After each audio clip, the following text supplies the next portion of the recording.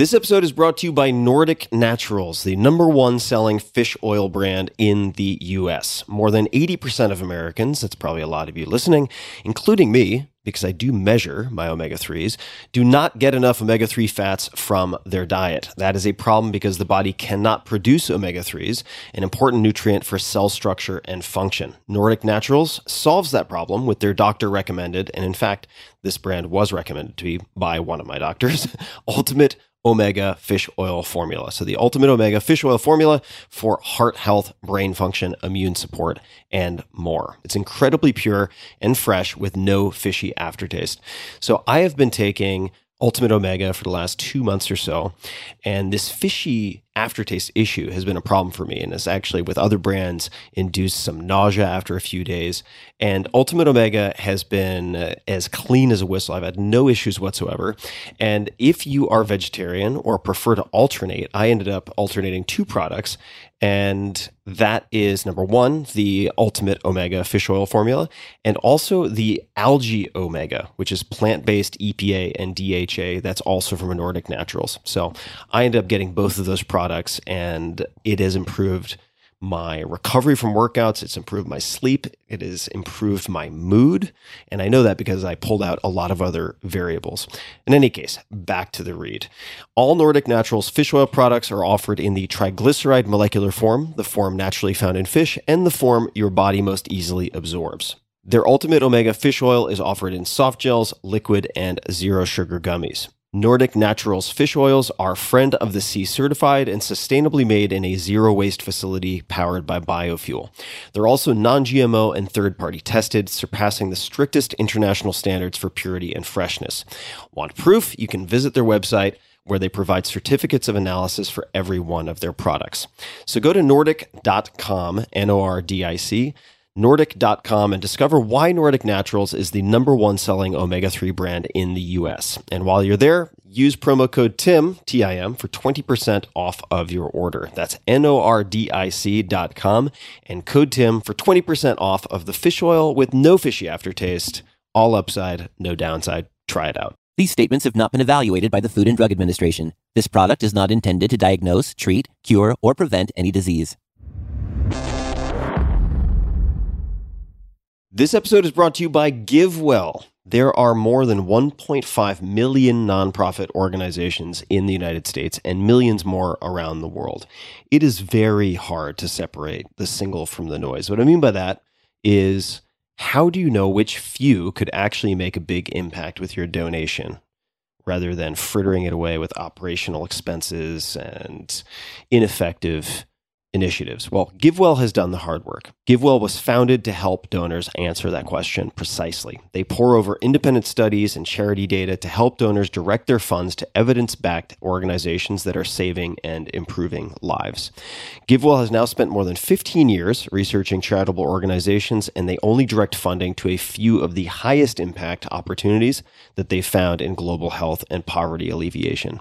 More than 100,000 donors, including yours truly, have used GiveWell to donate more than $1 billion, which includes $745,096 donated by you, my dear listeners, so thank you for that. Compelling evidence suggests that these donations will save more than 150,000 lives and improve the lives of millions more. GiveWell wants as many donors as possible to make informed decisions about high-impact giving. And you can find all of their research and recommendations on their website for free. You can make tax-deductible donations to their recommended funds or charities, and GiveWell does not take a cut. If you've never donated through GiveWell before, definitely check it out. You should absolutely take a look at it. You can have your donation also matched up to $100 before the end of the year, or as long as matching funds last. So to claim your match and to learn more, go to givewell.org and pick podcast and enter the Tim Ferriss Show at checkout. Make sure that they know you heard about GiveWell from the Tim Ferriss Show to get your donation matched. One more time, that's GiveWell, GiveWell, givewell.org to learn more or donate. Optimal minimal. At this altitude, I can run flat out for a half mile before my hands start shaking. Can I ask you a personal question? Now would seem an appropriate time. What if I did the opposite? I'm a cybernetic organism, living tissue over a metal endoskeleton.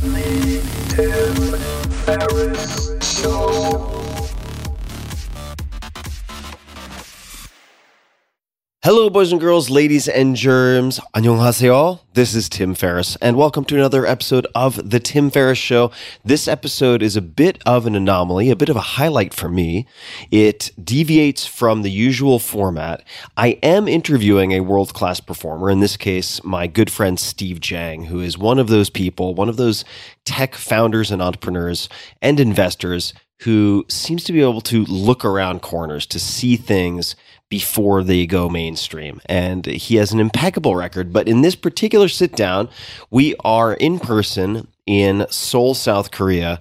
I had wanted to visit Korea for 20 plus years and had never pulled the trigger. Finally did. I always wanted to go with a friend who could show me around. And Steve Jang is such a person.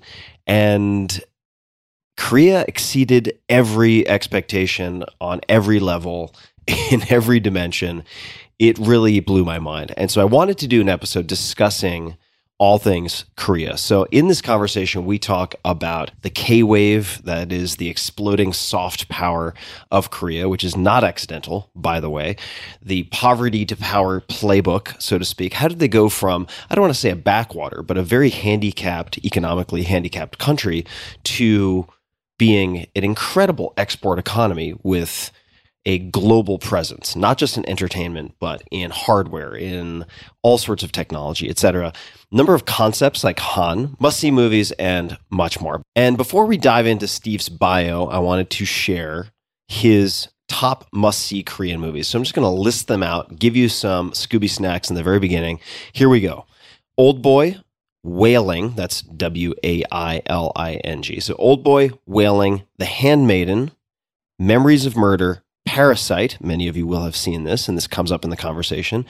Burning, Minari, Minari, Broker, which is from 2022, and Joint Security Area. All right, so who is Steve Jang? You can find him on Twitter at Steve Jang, Jang.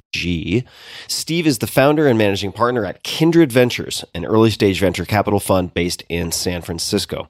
He is one of the founder, now investor generation of VCs that arose out of the last technology cycle. And he and I have been advisors to a lot of the same companies, invested in a lot of the same companies. He is very, very good at what he does. Steve is one of the top 100 venture capital investors in the world, according to the Forbes Midas list of top venture capital investors, and was ranked number 45 in 2023. He's also a Korean American, a Gyopo, we'll explain what Gyopo is, who is deeply invested and involved in both the technological and cultural worlds in the US and Asia. He is often a bridge. Previously, Steve was an early advisor to and angel investor in Uber, and then an early stage investor in some names you might recognize: Coinbase, Postmates, Poshmark, Tonal, Blue Bottle Coffee, and Humane, the AI device platform that is getting a lot of buzz right now, in fact. He helped Uber, Coinbase, and Blue Bottle Coffee, among others, to expand into Korea and Japan. He is very familiar with both places. As an entrepreneur, Steve co-founded companies in the consumer internet, mobile, and crypto space. And on top of all of that, in the film and music world, he is an executive producer. His most recent film is a documentary, Nam June Paik, Moon is the Oldest TV, which tells the story of the greatest Korean artist and father of digital video art, which premiered at the Sundance Film Festival in 2023. His next film is a documentary about Vitalik Buterin, the creator of Ethereum. You can find Steve on Twitter, as I mentioned, at Steve Jang. You can find Kindred Ventures at kindredventures.com, and you can find Steve on LinkedIn at Steve Jang 1. And now, without further ado, thanks for your patience, folks. Please enjoy this very wide-ranging conversation that I loved, held live, in person, in Seoul, South Korea. So, Steve Jang, nice to see you, sir. Good to see you. Thanks for having me. Absolutely. 사장님. Welcome to the Tim Ferriss Show. I'm thrilled to be here because I've wanted to visit Korea for 20 plus years. It's wild that you haven't been here yet. I've been in the Seoul airport multiple times en route to Japan. Doesn't count. Doesn't count. And then I was on a flight, as I often am, and I watched a few things. I watched the movie Past Lives, which is excellent movie. Great Strongly movie. recommend. Amazing. And then watched, since I was sort of getting tapped for the Korea high after watching that movie, I went to a K-pop documentary, which was also in the in-flight menu. Very well done. And as soon as I got off the flight, I think that's when I texted you and I was like, Steve, when are you taking me to Korea? And you're like, actually, I'm going to be in Korea. Yeah. And that is how I pulled the trigger, bought a ticket, and we find ourselves here. And Seoul has exceeded, and the Korean people and the Korean language on all levels have exceeded my expectations. And the question that kept popping into my mind is, why aren't more people coming here? Why aren't more people talking about Seoul in the same way that people talk about Tokyo, for instance? Why don't we just maybe start there and we'll see where things go? It's really because of that K-wave that you described has happened recently. Very recent. I mean, I think people have been fascinated by going to Japan and going to onsens in Kyoto and Tokyo and experiencing all of that for 3-4 decades now. Yeah. And it's become a favorite for people who love Eastern culture. They love design, food. And Tokyo and Kyoto are amazing, right? And then Beijing, Shanghai, Hong Kong have been on the map for a century. Mm-hmm. Korea was a developing country. You have to remember that from 1905 to 1945, it was annexed and colonized by Japan. Right. And so it was a poor country. Mm-hmm. It was in an oppressed state. So it wasn't a place that you would want to visit. Right. As an outsider. And then the Korean War happens and the country is destroyed and split into two. Again, not something you want to visit, but it had the fastest rate of economic growth of any country across 3 decades after that. And so what happened there is that it was an industrial country that was still rough, that was still trying to rebuild. And again, not a place that you would go for tourism, not a place that you would go to experience culture. But that really changed in the 80s. You started to see Korean movies and music become something that was very unique and very Korean and not something that was sort of formulaic from another country. And so I think in the 90s is when K-pop really started to become a thing and expand outward. And there was a diaspora happening of Korean immigrants going outward, especially to the US, but also for decades going into the Middle East because of industrial jobs and the labor needs of those countries. South America has one of the largest Korean diaspora populations. You go to Brazil, Chile, Colombia. There's a lot of Koreans in South America.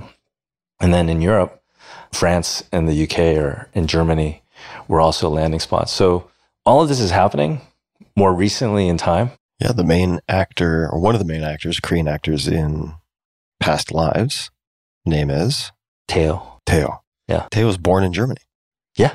And what do you call Koreans overseas? Gyopo. What is it? Gyopo. Gyopo. It was kind of I don't want to say a derogatory term that Koreans had for Koreans who left, but it had sort of a negative connotation. Mm-hmm. I remember it was a little bit of a negative connotation when I was in Korea in the 80s and 90s as a kid. And then now it's become like fully accepted. It's an accepted and used and practical term, right? Mm-hmm. It's not something that is considered negative anymore. So I want to highlight something that you said, which is this rate of growth. I've observed, for instance, in Seoul, that the taxis, the actual cars, look like something out of Blade Runner in many cases. They're very futuristic. This is a very futuristic town. And you put a post on Instagram with a video of this robot that was sort of being defended by this bodyguard from, I guess, the KTS or KBS rather. And it is very much a glimpse, I feel, into the future of sorts when you visit Seoul, certain portions of Seoul. In contrast, if you go to, say, Japan, the taxis look like they're many, and they are many decades old. If I compare my experience when I was, say, in Japan in 1992 to my experience in Japan now, my perception is, because I've been back many times, not that much has changed. Certainly things have changed, but it's not dramatic. How would you compare like the last 10, 20, 30 years in Korea? And maybe technology penetration is one way to unpack this. But you were talking about, for instance, even from a socioeconomic perspective, like the some of the poorest people will still have technological access that would trump most of what people experience in the US. There are definitely modern parts of what is happening here in the economy and the society, but it's a city of opposites. I see the modern parts that you see, but I think that there's also a dichotomy between the old and the decay, as well as this very modern and very futuristic aspect in one city, in one country. It's a city in transition. It's a country in transition. We walked around neighborhoods where these were buildings that were 100 years old. And then we saw buildings that were recently put up with steel and glass and with giant LED screens. This balance or this sort of conflict that you see out there is really a function of something that didn't happen in Japan, really. I think Japan rebuilt very quickly after World War II and became modern very quickly. For Korea, it's really in the last couple of decades that this has happened.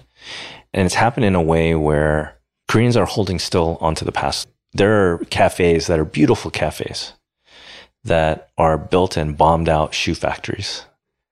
And it has so much character and history. It kind of reminds me of when I visit Berlin, that vintage classic architecture, almost brutal from that era.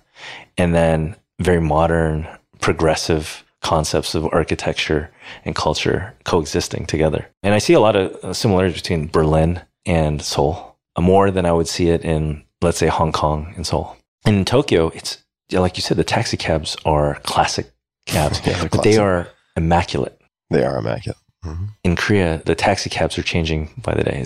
It's this new Hyundai car, this Kia car, and they're very modern, but they're almost disposable at this point because they're cycling through cars very quickly.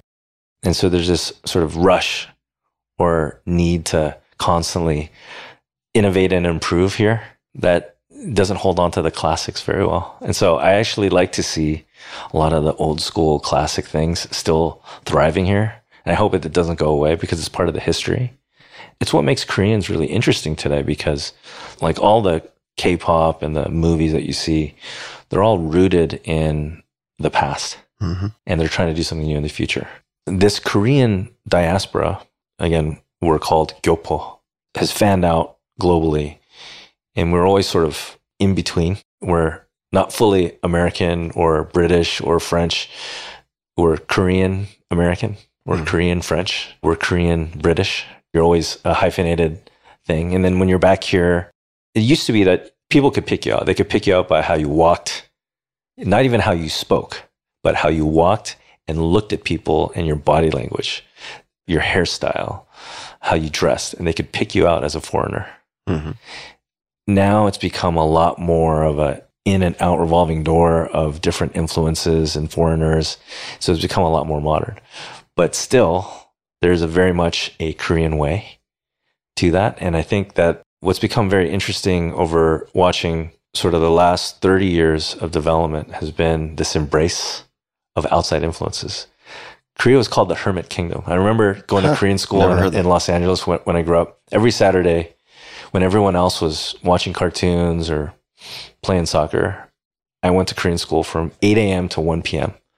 I went to Van Nuys High School, public school, and this Korean school rented it from the LA Unified School District. And we'd go there, we'd learn Hangul, we'd learn how to write and read. And then you had a choice of an elective: abacus, calligraphy, taekwondo, and the fan dance. So I picked taekwondo and I tried abacus, I tried calligraphy, really enjoyed it. So the things that stuck for me were taekwondo and calligraphy. This is my Saturday for 8 years. So you're trying to preserve some of that learning and culture as you go out. Now imagine in Korea, historically, in the shadow of China, and then more recently in the times in the 20th century under military rule and annexation by Japan. For them, in that time period, under Japanese rule, it was very harsh. Many Koreans were killed or forced to move to Japan to survive and make their way. But part of it was they were not allowed to speak Korean. They were not allowed to write in Korean. They were forced to take Japanese names. And so there was a whole diaspora that went to Japan in the 19th century, but also largely in the 20th century. So there are a lot of Koreans, ethnic Koreans that live in Japan. But it's a love-hate relationship today that I see with Japan. Yeah. They're trading partners, they're neighbors, they're allies when it comes to outsiders. But there's a lot of historical beef between them. But there's a lot of appreciation and love too, especially in the younger generations. Especially in the younger generations. Yeah. I mean, when I was in high school and moved from a public school to a private school and I had the chance to start studying Japanese, a number of my friends in high school were Korean and pretty Korean, like not Korean American. Like they had come to the US just to go to school and then they went back to Korea generally, or went to college and then went back to Korea. And the fact that I didn't have the historical context, but the fact that I was studying Japanese really bothered some of my friends' parents. I remember like we went on a drive and the fact that like I was so excited to be studying Japanese was not exciting to one of my friends' parents. Interesting. For example. They were also quite a bit older, but their personal experience was just so different from mine. They have really like fresh memories. Super fresh. Of the annexation and the colonial rule. So let me throw out a couple of things that stand out to me here as super interesting facets in Korea. The demonstrations, which maybe we'll get to. That's something I don't see as much of in a place like Japan's. I would say almost certainly it's not something you see as much of in China. You see demonstrations everywhere, but I've seen a lot of demonstrations here. There are also a lot of preachers or at least a handful, preachers with megaphones. So you have is it predominantly Christian society here? It's, I think, other than the Philippines, is the only predominantly Christian Asian country. Okay, so that's point one, which is certainly true. Like if you drive around LA, right? The number of Korean churches, buses taking Koreans to churches, so like there's that component. I have heard Korea described, and I have no education related to this, but I've heard Korea described as I was coming here and doing reading as the most Confucian country in East Asia. That's right. Right. So maybe, what does that mean for people who are like, what does that actually mean? It's sort of when you talk about a species of animal that has gone off to cross the body of water and goes to a new continent or a new island. Yeah. And then everything changes on the origin continent. Right. And then somehow this strain of plant or this species of animal continues to exist. It's a very unique thing now, right? And because it hasn't been influenced from the outside, like the origin point. And so Korea received the Confucian value system, filial piety, a strong focus on education and academics and scholarship, which came from China. But China went through its changes in the 20th century, right? Cultural revolution, and a lot of the classical Chinese concepts were removed for something more modern and populist. And so Korea is sort of the last bastion of this Confucian idealism in this way. And I think that's where you get a lot of this. People talk about the Korean education system and academics and the pressures. There's a lot of downsides and trade-offs for people. And that really comes from that. Like even growing up in LA, I was born in Korea. We immigrated over to Los Angeles. It was very much this very pedantic academic thing that was forced. And you see hagwons, which are Korean tutoring centers that you won't see this anywhere else. We have friends in different cities that have kids. There's nothing like the Korean hagwon, which is the Korean word for a tutor or a tutoring center, a tutoring school. When school is done, you go to another school. Also, just to underscore when school is done. So I was listening to this interview with a Korean language teacher somewhere in Oxford, I think.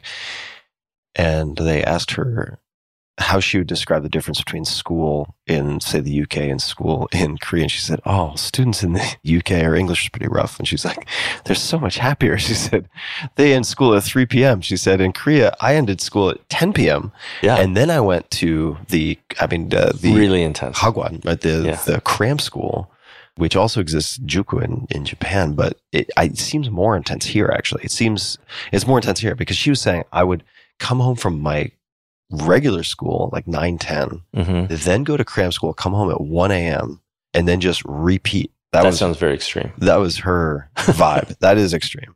Well, I mean, even the Gyopo, Korean diaspora, the Korean immigrants that move out, they create that in their landing city in Seattle, in San Francisco, San Jose, Oakland, Los Angeles, Chicago, Atlanta. Atlanta has one of the largest Korean American populations. New York is the second largest Korean American population, second to Los Angeles.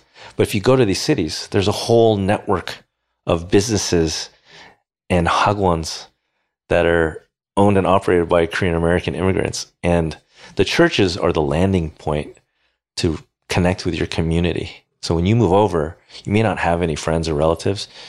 They would go to the church. They might not have even been very religious, but it was the immigrants' sort of Ellis Island of that city meeting point to get connected to people that looked like them and spoke like them and understood them. That makes sense. But the hagwons are a very particular Korean thing. And I have a friend, Min Jin Lee, who's the author of Pachinko, which is an incredible book. I've heard great things about from multiple people. I will admit this wholeheartedly, that it's one of the few books where I just immediately am like in tears reading, because it touches not only the history of Korean people, but also Koreans who moved out. Gyopodo, all right? And it takes place in Japan. It's during the early 20th century, and it follows a generational story about a family that's living in hardship in Japan. My mother's side actually was educated and raised in Japan. No kidding. Yeah. I did not know that. And so I have a different view and experience with that Korean-Japanese relationship through history. All the pictures, all the photos, we have old photos in my parents' home of my great-grandfather and my great-great-grandfather. My dad's side, they're in the very southern tip of Korea, and they're wearing very Korean peasant clothing. And you can tell it's 1800s Korea. And then my mother's side is wearing a three-piece suit with a fedora, a bowler hat, and a neatly trimmed mustache, and is clearly living in Japan. And they lived in Tokyo and Kyoto. And so I have a very sort of ambivalent, complicated thing. I love going to Tokyo. I have a lot of Japanese friends. I have Japanese startup portfolio founders, and I love chatting with them. So for a younger generation of Koreans and Japanese, there's great harmony and diversity in that. And people move back and forth between Seoul and Tokyo as easily as we move between like San Francisco and LA, or New York and San Francisco. But it's interesting to see those influences. And I think when you look at the things that you've seen in your deep understanding of Japanese culture and language and Chinese culture and language, you will see that there are influences. You may not know the origin point, but you're like, that word sounds very similar. But where it diverges is it's these unique phrases and words that capture part of the feeling or the psyche and the soul of those people that is really fascinating. Totally. And we were talking about this. So explain what natsukashi is in Japanese language. Yeah, so natsukashi is a beautiful word. By the way, I love your pronunciation. Oh, thank you. Thank you, yeah. Better than a lot of Nisei in the US. Yeah, so natsukashi, you'll run into this a lot in Japan. And when someone comes across something that is nostalgic, which nostalgic is not a word that gets used much in the US, but it's a literary word, not a spoken exactly. word. In the US, you might say, oh man, that brings back the memories or something like that, which is a little bit closer to natsukashi. It's also a little closer to saudade in Brazilian Portuguese. Has a similar feeling to it. But natsukashi, they'd be like, sore natsukashi na. Natsukashi is pleasant nostalgia when something brings back the memories. Positive. Right. That word doesn't exist in Korean language. Yes, so you need to say more. So we have things that revolve in Korean language around suffering and pain, sorrow, regret, rage, oppression, angst. It's the way I describe to people who have been to Tokyo a lot, and they go, should I go to Seoul? I'm like, absolutely. It's so fun. It's so electric right now. The ideas are new. They're embracing outside influences. You should go now, because you will miss it when it's fully dialed in. And it's going to be unrecognizable 5 or 10 years from now, right? Yeah. It's just moving so quickly. I mean, I come like 3-4 times a year, and I don't feel the differences between each of those times, but I can look back and say, oh, 3-4 years ago, these things did not exist. These types of even going on some of our walks in these neighborhoods that you hadn't been to in I mean, I walked in that neighborhood that I took you to, Samcheongdong. Mm-hmm. I brought one of the Blue Bottle coffee founders, and we had both invested in that company a long time ago, and they were interested to come to Japan and Korea. And so I met up with them in Japan, walked around different Tokyo neighborhoods with them, came to Seoul, did the same. They fell in love with that neighborhood because it had that very like classic, old school, vintage, this is real Korea, real Seoul. It's a beautiful walking area. Really nice. And you saw it. There's actually real painters out with their easel painting nature and streets and life. It's so fun to see that. But when you see that, you'll think, oh, it's just like Tokyo, right? Because it's very quaint. It's very precise. It's very safe. Unbelievably clean. Awesome. But there are some buts. If you spend more than a few days here in Seoul, you'll realize that what you are looking at is a city that might on the outset look like you're walking into Tokyo, but is actually the other side of the coin. They exist in the same dimension, but it is a very different vibe. Well, I think you were talking, where are we talking? This might have been after a little bit of soju, but always. It's like the bizarro, like when I used to watch the Superman cartoons, like in the mornings before going to school or whatever, there was like bizarro Superman who was like, looked just like Superman. Yeah. But I was like, wait a second, that's not Superman. Yeah. It's different. Yeah, it's like in Stranger Things, they call it the upside down. Right. Yeah, right. Yeah. So the culture here is less polite in the protocol definition of the word. Yeah. In Japan, it is very difficult for a Japanese person to say no very directly and bluntly to you. Mm-hmm. Very hard. Because it's very impolite for them to do that. It's almost a dishonor for them to behave that way towards you. Yeah. So just a side note for folks, if you ever have to ask a Japanese person to do anything, this could be at your hotel or whatever, if they scratch their head and they go, and they breathe in like that, or they go, if they say it's difficult, that means no. That means impossible, generally. If they start apologizing right away, then you know it's not going to happen, right? Yeah, like the word "ie," which gets translated literally into English, and no, like you almost never hear that word. It's very rarely heard. When I'm in Japan, I have to definitely take on a much more reserved and polite stance, more than I would in the US, more than I would even in Korea, because of that, and I respect that. In Korea, there's still a little bit of that. Sorry, I'm smirking so hard because I'm thinking you're doing less child's pose than the tea houses when you have a low back pain. So we went to this, it's so cute, adorable tea houses, just with this little like little courtyard in the middle with the manicured trees, and poor Steve, his low back was killing him, and so he's stretching, but it's kind of in the hallway, and these two women just glitched so hard because they didn't know how to contend with it. But yeah, so I enjoyed it. It's my fault, and because I'm still an American at heart. Right. And so what we're talking about here is the other part of me, my family's history. Oh, that's so great. So I have to try, right? Yeah. Because it's that different. Totally. And so in Korea, they're much more likely to say no. Mm-hmm. They're much more likely to challenge you directly. Much more likely to say, Mr. Chairman, you need to eat less. Yeah. In a sarcastic way, call me, Mr. Chairman, you probably should go on a diet so your back doesn't hurt, which is, I love my food, but I really didn't need to hear that from the well-meaning ajumma with the Yakuza perm. Yeah. So the experience that people will have is that it's not as lonely as it might be with being an expat in Japan. My wife lived 10 years as an expat in Tokyo. And when we were dating, I'd visit her a lot. And before that, I would visit Tokyo a lot because I had an investor there and we were working on something. And so I was there frequently for years. And I got to understand a little bit about the experiences of her and her expat friends. It's one part elevated because they're expats, they're foreigners, but one part sort of, they're not part of main society, right? Mm-hmm. And so in Korea, And especially in cities. And you have to make a distinction between the countryside in Korea, rural areas, in smaller towns, and then Seoul and Busan, the big cities. It's a very different experience.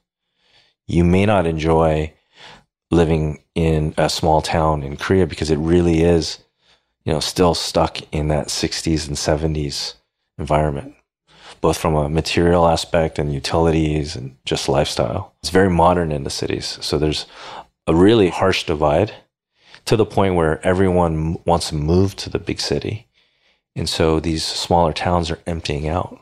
And there's a big problem with that. There's some pluses to that, but there's some really strong minuses as well. Yeah, but the foreigners feel like it's easier to integrate here. Maybe integrate's the wrong word, but they feel more welcome.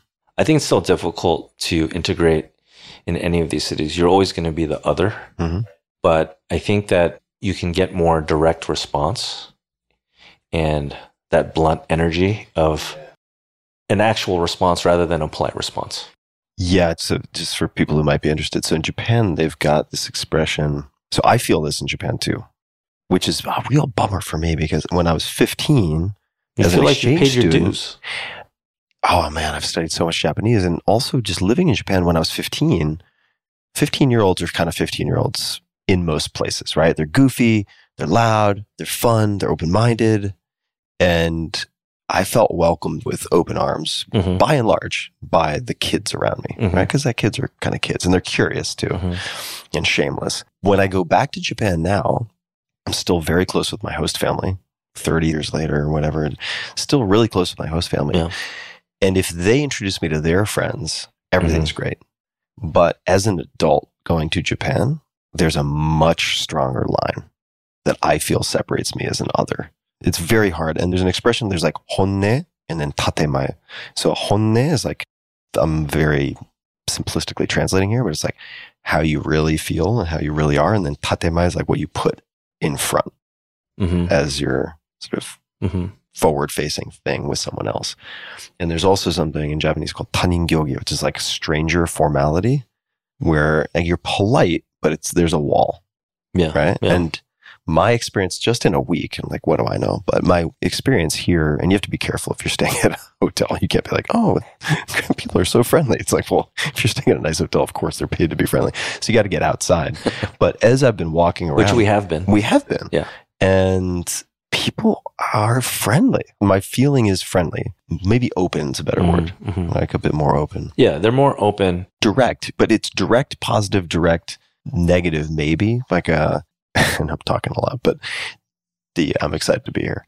When I was in high school and I met my first Koreans, right? It was like my first interaction. This was in New Hampshire. That's right. At St. Paul's. Yeah. And nicest guys until they flipped, until that switch flipped and their eyes got really big and the K-Rage came on the scene.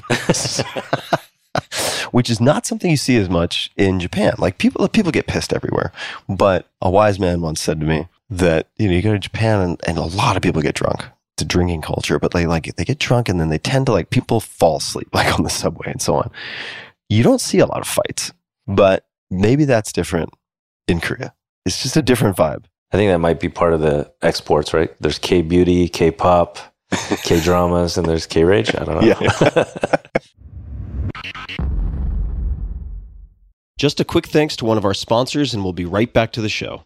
This episode is brought to you by Wealthfront. There is a lot happening in the U.S. and global economies right now. A lot. That's an understatement. Are we in a recession? Is it a bear market? What's going to happen with inflation? So many questions, so few answers. I can't tell the future. Nobody can. But I can tell you about a great place to earn more on your savings, and that's Wealthfront. Wealthfront is an app that helps you save and invest your money. And right now you can earn 5% APY, that's the annual percentage yield, with the Wealthfront cash account. That's more than 10 times more interest than if you left your money in a savings account at the average bank, according to FDIC.gov. So why wait? Earn 5% on your cash today. Plus, it's up to $8 million in FDIC insurance through partner banks. And when you open an account today, you'll get an extra $50 bonus with a deposit of $500 or more. There are already nearly 500,000 people using Wealthfront to save more, earn more, and build long-term wealth. So why wait? Visit wealthfront.com/Tim to get started. That's wealthfront.com/Tim. This was a paid endorsement by Wealthfront.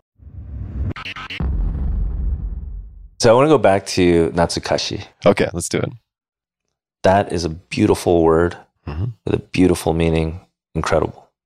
When I first heard it, I think it was, my wife who had lived in Japan for 10 years, she had used it with a friend and she had explained it to me. And I was like, that's so idealistic and just lovely, right? But I was like, there's no such thing in Korean. The experience of the Korean people, it has not been an independent and whole country since 1905. It is divided since the Korean War. And there's a lot of pain and struggle that happens with families divided by North and South. Side note, we'll put this in the show notes. You sent me some YouTube videos, which were old broadcasts of families being reunited. That shit messed me up. Not reunited. Reunited for like an hour. An hour, and then they're separated again. Yeah. And I'm not Korean. I don't have the background, but just the holy shit, the emotion and the facial expressions. I was tearing up just watching. It's brutal. It's not relief of trauma. It's new trauma on top of long-standing trauma. Yeah. What we're talking about is, you'll put it in the show notes, but the North and South Korean governments had, at certain times when they get along, they'll try to do some great like olive branch moves to reunite families. And they had the TV station film it, and they set up a whole area, and they brought buses down, and it turned out to be not cathartic at all, but reopening pain. One of the things I noticed was in the notes, I guess it was in text, on one of the YouTube videos that you sent me, it indicated that initially this television special was supposed to be 45 minutes long, but there was such an outpouring. There were like 100,000 plus people who came and stood in front of various government offices and stationed out, trying to petition to be part of this program that ended up lasting, I don't think I'm getting this wrong, I think it was like 100 plus days that it kept going. So first off, this is the last of the divided countries by Western capitalism and Eastern communism. So Germany, they've sorted it out. Vietnam, they've sorted it out. At this point, North Korea and South Korea is the last sort of evidence of the really like caustic, divisive Cold War. And so there are families, it's not two different people, right? It's not by religion, which we see a lot of today, unfortunately. It's the same people and the same families that are split and torn from each other. So imagine if you have an opportunity to be reunited. For an hour and then separated. For an hour. Oh, God. So is that cathartic, or is that actually more trauma, right? Yeah. And so I remember watching this as a child. I was in LA and my parents were watching it. LA had a big enough Korean American community where you had Korean TV. You had a channel. I remember watching it and my parents were like broke down crying. And for me, it was like absorbing it as a child, but understanding it for the first time, like that history and what that would feel like. And I think that's like a very like strong, moving example of how like Korean people feel. In the last 120 years, they have not had their own whole country and people. It's North and South. Before that, it was Korean War. Millions of Koreans died in that war between Russia and China and the US. And the battleground was their country, their homes, their farmland, their cities. So the number of people that died in that war, I don't think people really talk about Appreciate the magnitude. There's something about like 10 million Chinese soldiers came across and at some point, or something like that. They're just numbers that people don't really think about. We talk about World War II, we talk about Vietnam, but there's not much about the Korean War. So, and then the Korean civilians and families that died. Right before that, they were liberated from Japanese rule just like 5 years before that. And so 5 years before that, they spent 40 years, 1905 to 1945, under Japanese rule. And that was, we've already talked about that. That was very oppressive. It was a forced assimilation, and there were a lot of deaths that occurred as part of that, and oppression. And there are a lot of movies, by the way, that detail this. You know, this is, I don't want to take us too off track because I know we're headed towards Han first. Yeah. But what are the main storylines that you see in movie and dramas? Because these say a fair bit. Yeah, this is what we're talking about, which is in language and in stories, you get a sense for the people, maybe without even meeting in real life a person from that culture and society. The tropes or the themes, the storylines that you hear in movies. One is about North-South Korea. There's literally rom-coms about it. There's action thrillers about it, spy thrillers. There's historical film, detailing in a biopic, something that happened in the past. There's every kind of genre but applied towards the North-South Korea history and conflict. Another one is the class struggle.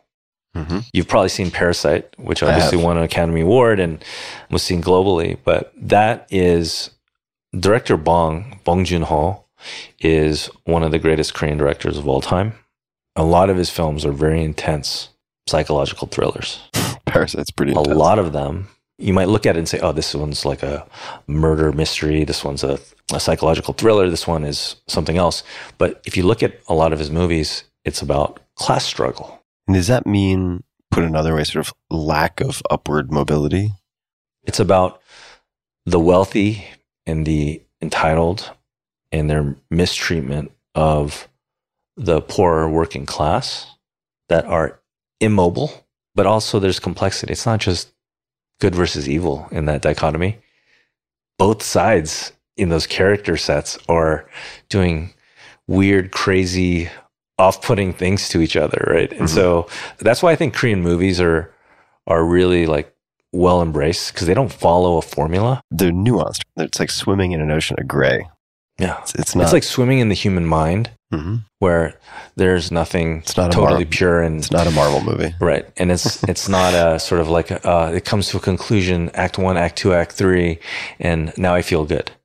And actually, one of the things I would say consistently about Korean film is that it's both, and this is a conflict that can exist together at the same time. It's both entertaining and moving and inspiring, and you can also walk out feeling terrible. You can walk out feeling confused and like you need to go outside and get a breath of fresh air, sit down. If you're a smoker, you probably need a cigarette. If you're not a smoker, you probably need to take a walk and listen to some happy music. The intensity of Korean film then is also balanced with this polar opposite of these crazy rom-coms that are so sugary and saccharine but funny. And that's really Korean culture, right? It's this crazy, full of friction opposites that you didn't think would coexist in one culture. Because I think people, Westerners, outsiders look at Japan and they say, this is ideal culture. This is ideal society. This is utopia almost to a lot of Westerners. Everything is clean. Everyone is polite. Everything is in its right place. And they do things like take Italian pizza and actually make it better, right? They take fried chicken. Oh my God. Steve has seen me eat so much fried chicken here. Korean fried chicken. It's the true KFC. Oh my God. It's so good.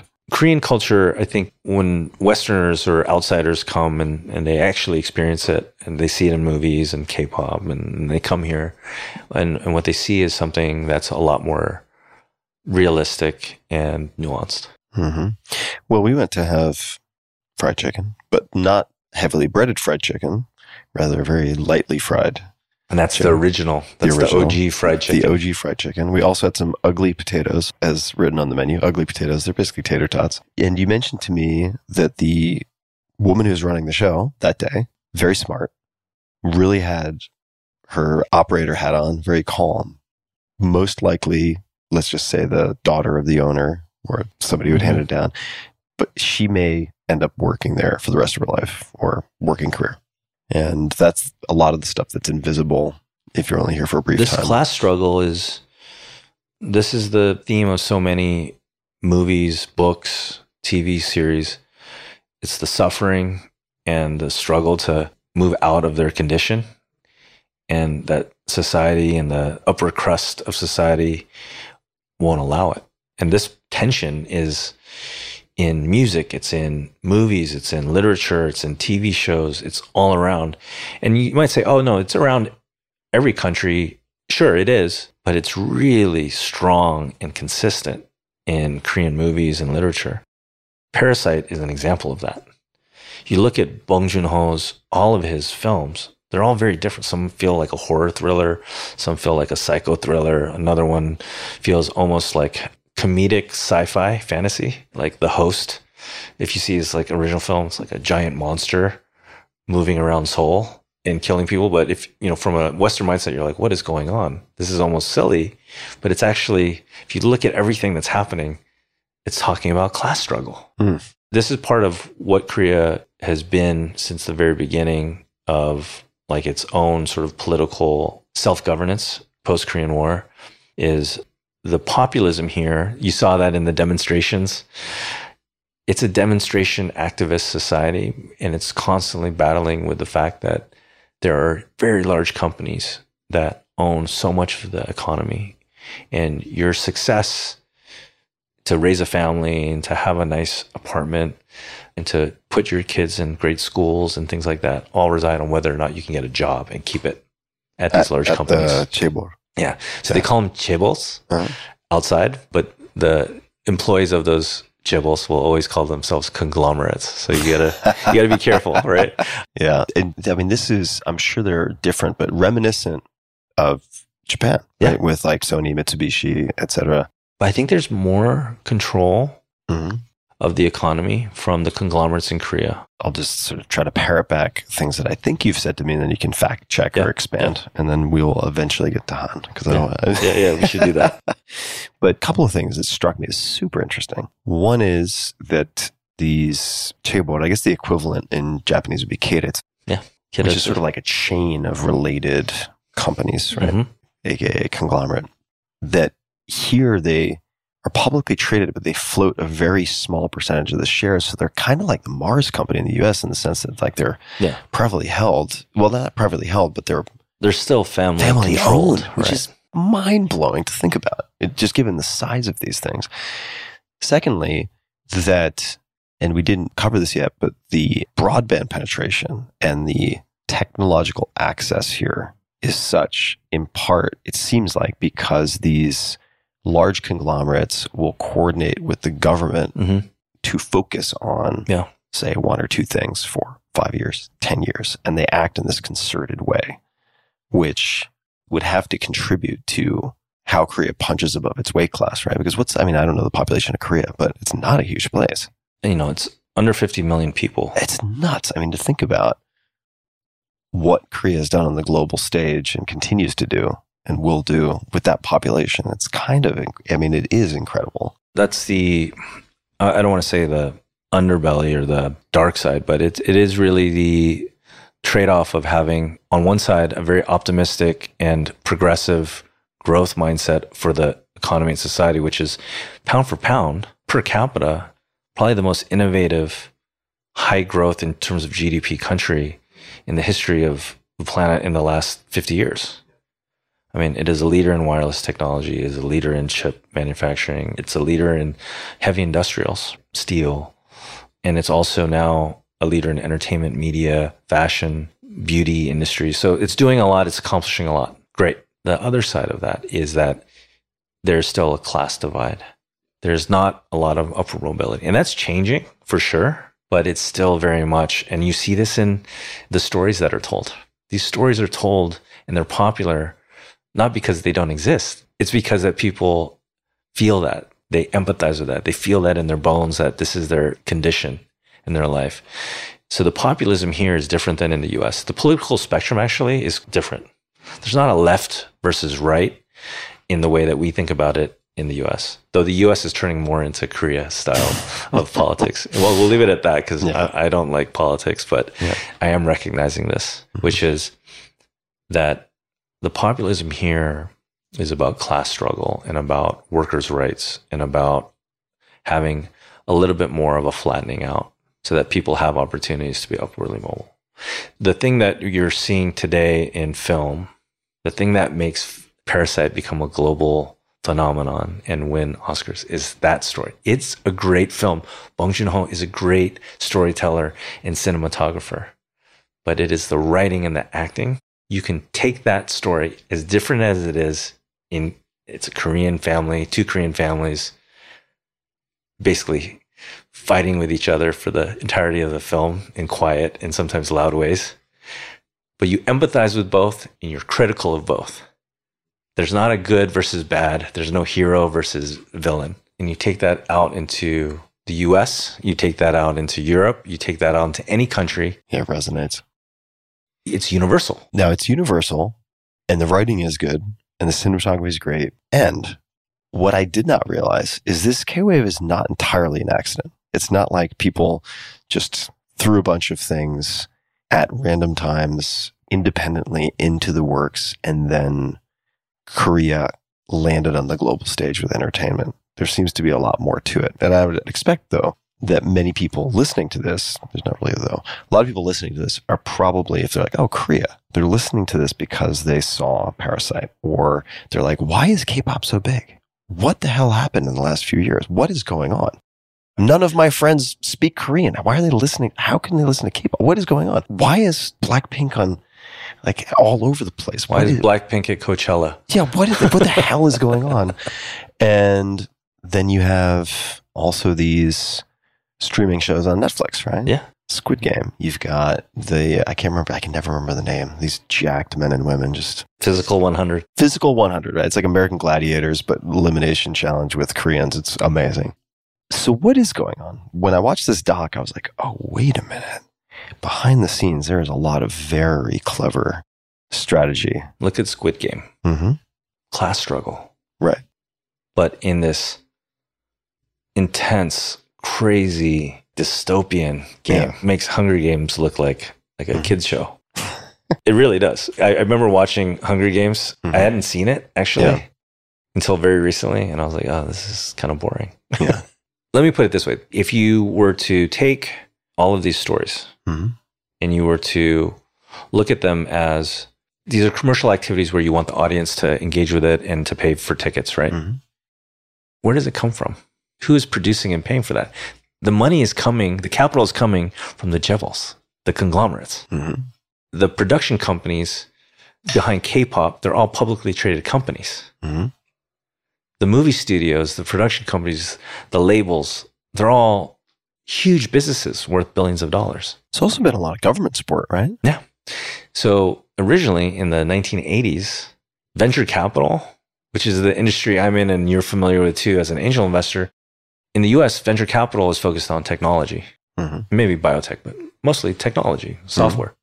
Venture capital started out as a government-supported industry focused in not only on technology, but mainly on media, entertainment, movies. You're talking about in the US? No, or in Korea. I see. And so K-pop and Korean movies and all of this, it's not controlled by the government or supported by the government today directly. Mm-hmm. And oftentimes the censors are coming down on things, and it's lightened up, but you used to not see people kissing in movies. The Korean censors were pretty strong, just like the Japanese censors. Yeah, the Japanese censors are strong. Although anything goes in the comic books. Yeah. We're talking about national broadcast. National broadcast is different. Yeah. But the what you see as the K-wave today, a lot of it came originally from the Korean venture capital industry, which was supported by the government and funded largely by the government. It was initially focused in on what we would call now today soft power. Now, look, there's a Korean semiconductor chip industry and a whole bunch of technology areas that are now excelling well, but that was not the main focus or the main success area for venture capital. So it's really interesting now. It's probably problematic for a lot of politicians to see a lot of this stuff, depending upon what side of the spectrum you're on the partisan side. But I think that that's what has resonated, is that it feels like the most irreverent and authentic and weird, sometimes crazy, but really like raw and powerful movies out there and TV series. And it's very different from any other formulaic tropes that you see out there. Like sometimes Korean movies take twists and turns. They'll start out like a rom-com, and then it turns into a zombie thriller. Well, I mean, Parasite did that. Then ends up in like a political thriller mode, and you're sort of confused. Like Old Boy is like probably the most famous movie before Parasite. Mm-hmm. And no one leaves watching that movie saying it was bad. You say it was intense and it was incredible, but you also say, I felt sick to my stomach. I think that's the value that Korean soft power starts to bring. So the movies are easier for me to wrap my head around than, say, K-pop, right? Because there's good music all over the world. And there are entertainers and boy bands and girl bands in a lot of places. Yeah. Most people outside of Korea do not speak Korean. Well, hey, like sometimes I'm in Hawaii or I'm in LA in a Hispanic neighborhood, and I will see posters of BTS up on the walls, and there's a whole learning of... BTS is a group. Yeah. There's a whole group of younger people in the US, in Latin America, in Europe that are following their favorite band, which is BTS or Blackpink. Oh, I get it. I'm just wondering. And learning Korean language. I'm wondering how that happened. And is this like Beanie Babies? Okay, it's going to like burn twice as hot and flame out. Yeah. Or is there sort of more to the story? I think it's here to stay. And I think it's tied in with why anime, Japanese anime, is also very globally popular, which is, it feels like a fantasy world that is an escape from their current world and that they can aspire to. So it's like you see in the hip hop community in the US, they love Naruto. Yeah. I mean, their hats, their shirts. You think about how many hip hop groups would include things from like Chinese kung fu movies. And there's always been this Wu-Tang Clan. There's always been this crossover of culture from Asia on that level. And it's been a little bit more like, let's take the caricature of it or the themes of it and let's include it. But now it's become part of like global pop culture. The K-pop stuff is really interesting because they actually copied American pop boy bands and girl bands. Yeah, Backstreet Boys. But they just took it to the next level. The way like Japanese say, we're going to do French food or Italian pizza, and we're just going to take it to the next level. Take it to hyperdrive. Dial it in, right? Or we're going to take American automobile engineering culture and we're gonna use like a Kaizen approach and make more reliable cars faster. Right? Crazy story on that. I think it was Edward Deming who had something like scientific manufacturing, scientific management. This American efficiency social scientist who was basically ignored in the US was then embraced by Japan and led to like the Toyota way and this kind of stuff. It's wild, but to your point, Japan and it seems like, as you're describing it, Korea are really good at like taking something that's good and being like, okay, we're going to sort of like Spinal Tap, right? Like when we really need a little extra, we're going to turn it to 11. That's a good way to put it. Yeah. Turn it to 11. So on that front, the formula of the pop band was taken and it was turned into a boot camp where there were auditions and you would be trained and you would learn how to dance. You would learn how to sing. You would be assigned a role as if you were in a military outfit of some sort. And you're the rapper. You're the lead singer. You're more of a dancer. And so there's a whole formula and institutionalization that happened around pop culture that Koreans really took on, right? I'm connecting something that I've never connected before. Tell me if this is totally off base, but you're talking about class struggle and lack of upward mobility. Okay. If you go to the US, like how many people are aspiring to be in a boy or girl band? Not many. Furthermore, there's not much of a discovery mechanism or a talent development program for that. I mean, sure, you can go to LA and there are people who put these bands together. But in Korea, you've got these like dance training studios where people pay money and basically create their own like American Idol vetting system. Yeah. And then the scouts can pick from the cream of the crop, right? If you take that and it's like an industrialization of this very like creative, artistic culture that we revere the authenticity of that in the US, like the unknown musician that rises up and you love that, right? You love that authentic story. In Korea, that's not really a thing because K-pop, it's pop. Yeah. It's popular. Manufactured. Now, it doesn't mean it's not good. It just means that they've been put through boot camp. They have coaches for every single aspect of what they are supposed to be doing as this not admired and loved band. In their normal life too. Yeah, everything's very controlled. Now, then you look at the Film industry, I think it's quite different. Mhm. Film industry is much more about a real look at a lot of things that are not pristine and polished in society. So you have K-pop, which feels utopian, sometimes a little plastic. And then you have these films that are talking about North and South Korea. You're talking about colonial history between Japan and Korea. And you're talking about class struggle internally in Korea.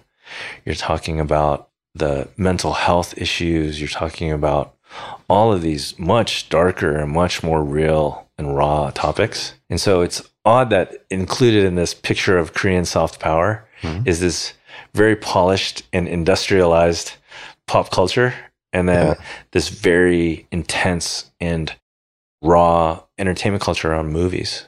Yeah, you get the polar extremes. Just because I've teased it so much, what is Han? Just like Natsukashi Mm-hmm. is quite Japanese. Super Japanese. For Koreans, Han is probably the most talked about recent collective trait of Koreans that Koreans talk about, but then now people outside are talking about. And what it essentially boils down to is this idea of this collective suffering that the Korean people have through history and manifests in this sort of, it's very complicated feeling of we are suffering and we share that pain with each other. Mm-hmm. It's not always a negative. It can sometimes drive us to express ourselves in strong ways. It can drive us to suffer together collectively. Mm-hmm. So collectivism is a very Asian thing, Yeah. and independence is something that we revere in the US. That collectivism in Korea is Han. It's Han. And is it generally, you mentioned suffering.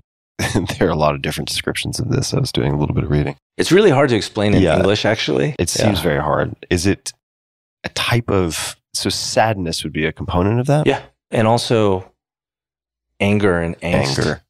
I was talking to David Chang from Momofuku. He's an old friend. And he asked me about Travis Kalanick. He had never met him. And he said, you knew him. He seems like he has a lot of Han. And I said, yeah, he's intense.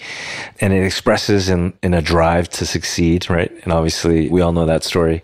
But for Koreans, Han can be a drive to do great things, to bond together, to understand each other, to empathize. But it can also just be, like you said, the anger and the K-rage that you're talking about, which channeled correctly allows you to build an entire industry. Yeah. And succeed on a global level to create, what is it? Chips on the shoulder, make chips in the pocket? pop culture phenomenons that win Grammys and that movies that win Oscars and light up the world to what's happening in this little country that used to be a poor developing country that was broken after colonization and a war. Where does that come from? And so I think a lot of Koreans romantically will describe it as like, we have this Han that drives us, but it's not perfect. It's not always positive. It can just result in chaos and destruction too. But it's this thing that feels very real. And I think that's what you're seeing in like Korean movies. That's what you're seeing in industries, the positive energy that can come out of it, not just the negative energy. So it's very complicated. Yeah. But Jang, and these are like very simple Chinese characters and Korean characters. So I wonder what I don't know the Hanja for any of so these. Jang is this connection or affection, this bond that you feel. And so a lot of people will say that they don't have Jang with someone, or the person does not have Jang. This is a much more like bonding, affectionate thing. And it's a very simple word, but it means a lot. Yeah. Jang is also a complicated thing too. It's hard to describe without using a lot of words and adjectives and feelings and emotions in English. But when you say that in Korean, it's very simple. Jang. It means a thing that isn't translatable. And then if I were to take two words that would describe Korean people, and again, I'm not Korean. I'm Korean American. I'm Gyopo. So I'm somewhat inside, but somewhat outside. And so I can compare it to how we are in America or other countries. And Han and Jang would pretty much cover. What is nunchi? So nunchi, I mean, you know Bobby Kim, Bobby Hunter. Yes. Yeah. You had him on the show. I did. a friend of mine as well. Great conversation. He really got it right, which is it's reading the room, but nunchi is like nun is your eyes. Ah. And it's the ability to see what's really going on, reading between the lines or reading the room. Mm-hmm. And this is really important. This is not a like happy, positive thing. This is, again, a defensive, inquisitive, analytical skill, right? Discerning eye. Yeah. It's very critical. Yeah. Critical eye. Yeah. There are things that come up when you talk about people and you talk about your connection with them. And so, say, if I come in and kind of bluntly or obtusely am rude in a group, I walk into a dinner or a room, I change the topic really obtrusively. 진짜 눈치 없다. Right? Like he just like didn't read the room, just kind of came in like a bull in a china shop. Right? There isn't 눈치. And then, with Han, that's something that I actually have not heard a lot of Koreans talk about it. I feel like a lot of Korean Americans in Gyopo talk about it. So it's an interesting thing. I think it's a more recent, modern definition and term. I don't think it's like an old classic phrase or term. So my sense is anecdotally that it's something that's been a little bit created. Like in the zeitgeist now. Yeah. Huh. And then also with Jang, that's something that my parents talk about a lot. Yeah. Jang. And my parents don't talk about Han. It's like maybe the people that really feel it don't want to talk about it. Yeah, totally. Right? And the people that want to find some reason or some rhyme to why they feel a certain way or something is happening to them, they'll create a concept. But I think it is very interesting to look at those two concepts, Han and Jang. And then that'll help you understand a lot in Korean society. It helps me a lot, actually. Yeah. I'll give you one example. If you're a visitor to Korea, there's a host mentality. In Japanese, it's called omotenashi.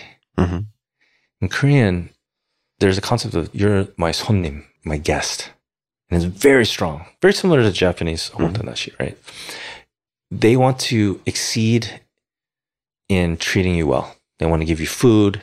They want to take care of you. They want to do that. They want to create this concept of Jang, not to create the concept, but to have Jang with you. And that would be the ideal. Because Koreans, most Koreans, not all maybe, but Koreans want to have that connection, that deep connection. They want to drink with you. They want to stay out late with you. They want to wrestle with you. They want to argue with you. They want to put their arms around your shoulder and sing a song after like downing some soju, right? They want to feel that like real visceral connection Bonding. with you. And people often, I don't really enjoy it, but people often in business, even in technology, which is somewhat of a more cerebral industry, they want to go out late and have drinks until 5, 6 in the morning. And in the US, we're like, hey, this is just way too much. Like, this is bedtime. They want to do that to know that they have a bond with you. They want to create that somewhat like abruptly, right? But you see that. Yeah, I'm trying to find the character for Jang. It's really bothering me that I... Oh, wait. Okay. Jang is There it good. is. Jang is positive. Jang is optimistic. Yeah, a warm feeling of attachment. Yeah.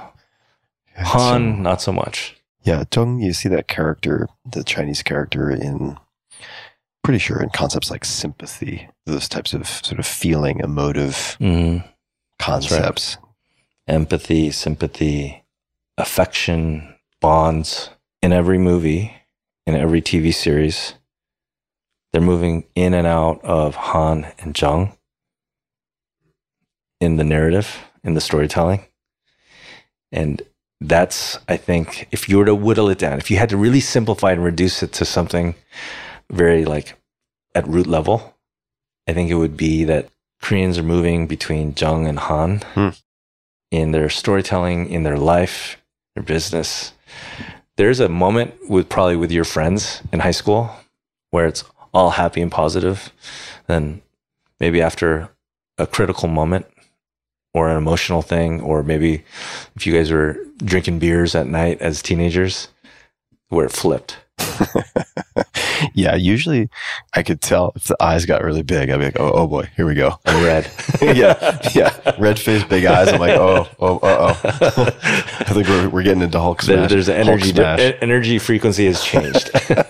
But so that, I mean, I wanted to, that's what I would think about when I think about like how to whittle it down to something basic. Before coming to Korea, I was trying to do a bit of reading. I didn't want to do too much reading. People have asked me a lot, what did you expect? And I'm like, I didn't expect anything. I tried to come in as blank as possible, but I did a little bit of reading. I didn't want to come in completely ignorant. And it seems like the government has either earmarked or committed, maybe already spent, who knows, something like $200 billion.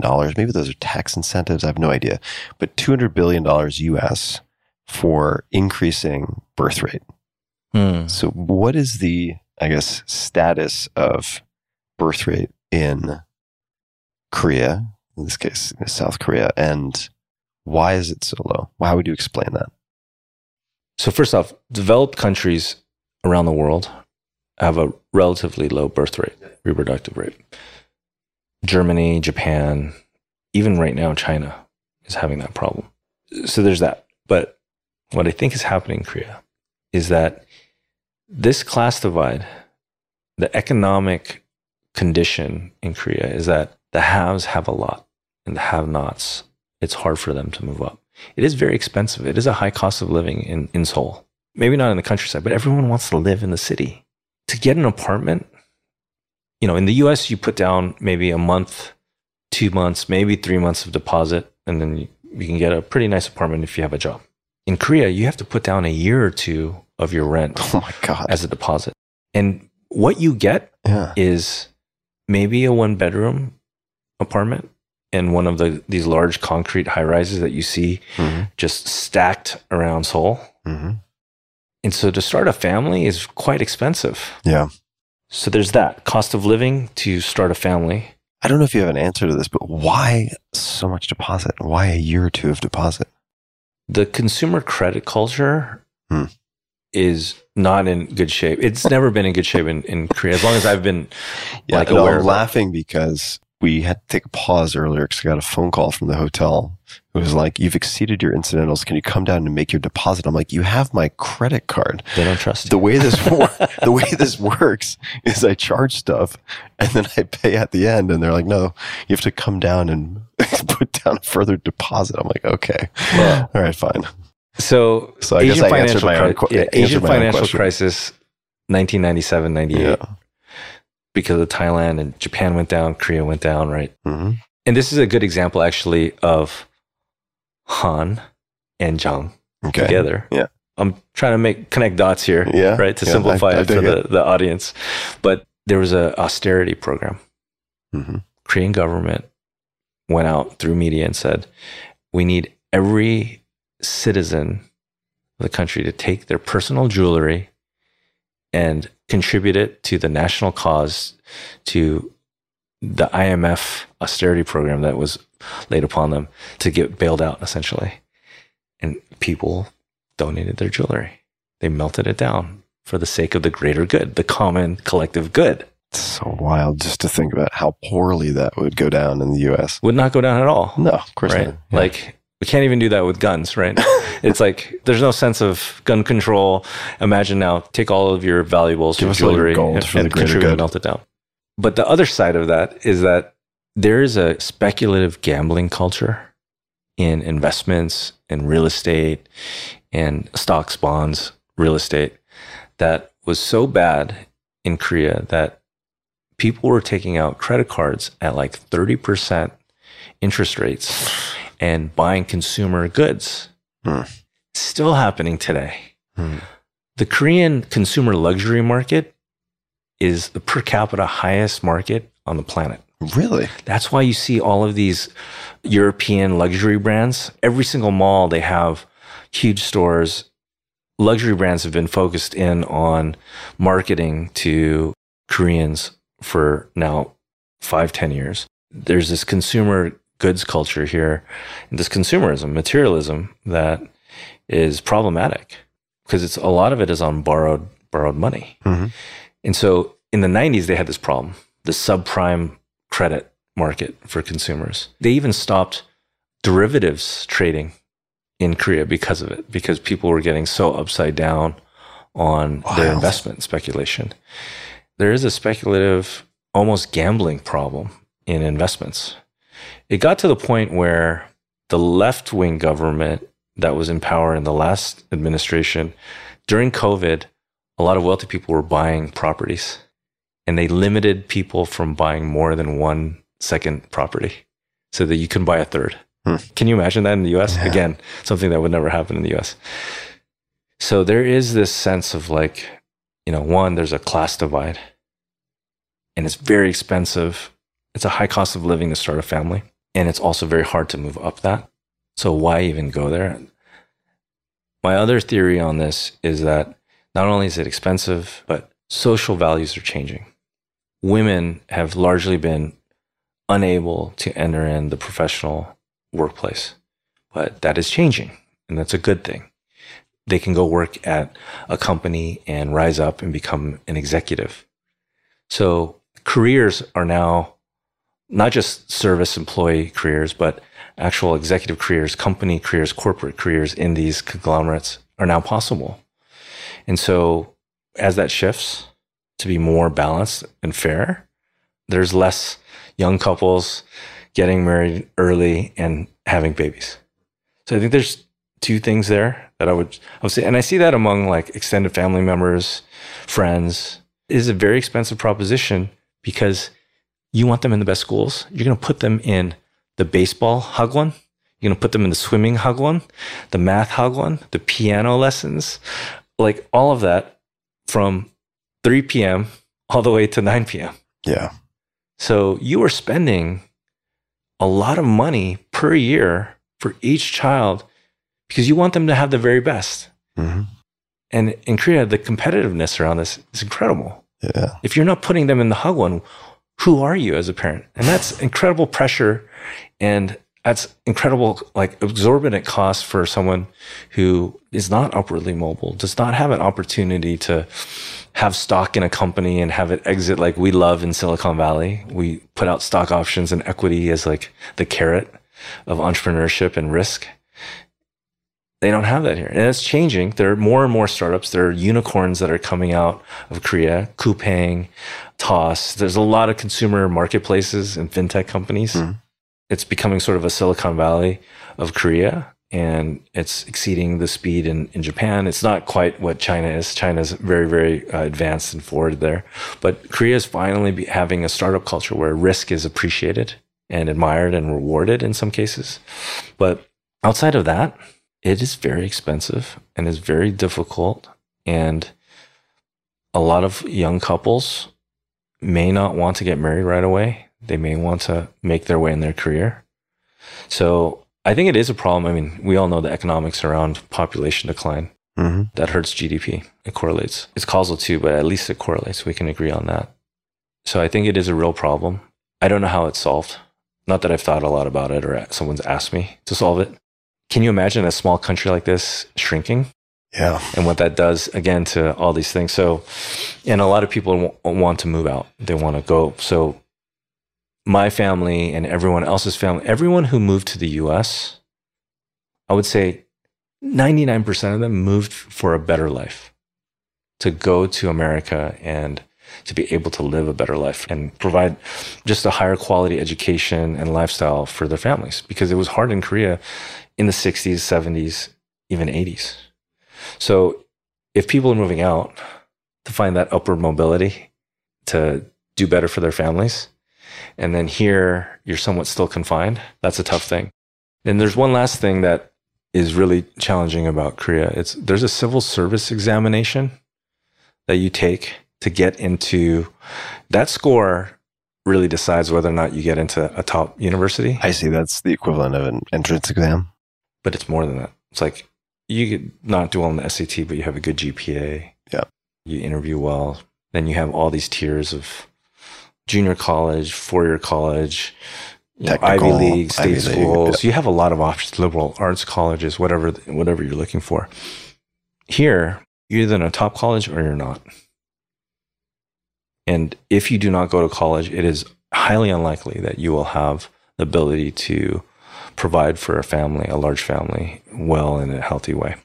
You're definitely not going to all these Hagwons and things like that. Mm-hmm. So you're right in saying that K-pop is like, US is like pro sports. That's the way, that's the side route out. And I think K-pop and movies and entertainment and gaming, esports is huge here. You saw as they were setting up League of Legends stages downstairs. Yeah, enormous. I mean, it's like an entire playing field full of people down there engaging with League of Legends. And those PC bungs, right? Where they playing. There was a guy walking around with a huge sword, shirtless, and it was snowing. That is dedication. Let's switch gears to a little bit more about like what's happening in soft power. Let's do it. What was your take on all of this entertainment media, the beauty industry, this K-wave? What was your opinion of it before coming here? I've been paying very close attention to it for the last few years because I'm always curious to distinguish between trends and fads, right? I brought up Beanie Babies, not to throw Beanie Babies under the bus, but there are certain things that become fashionable because maybe a handful of celebrities are using X, fill in the blank, like Ugg boots had many lives. It's like a phoenix, or I could certainly list many, many different things. But how do you distinguish between that and, not to get too financy, but like a secular tailwind with some type of trend that is inevitable, right? Like penetration of broadband and smartphones. And also trying to identify the flywheels at play or the elements that contribute to momentum. So for instance, if you look at podcasting, and for a lot of people who have not had the engagement that I've had for 10 plus years now, or no, it's not 10 plus years, but as a listener, 10 plus years, but as a producer of a podcast, it's going to be 10 years next April. It seems like podcasts went from kind of nothing to everywhere, is the perception for someone who's only engaging with it now, but they heard about podcasts. They're like, wow, how did it become that everyone is now on a podcast, with a podcast, talking about podcasts? Seems like 5 years ago, there was nothing. Well, there was something 5 years ago, just like there was K-pop 5 years ago. But it suddenly seems like there's surround sound stereo, where it's on magazine covers and it's online everywhere, and there's news and your friends are talking about it, and there are documentaries.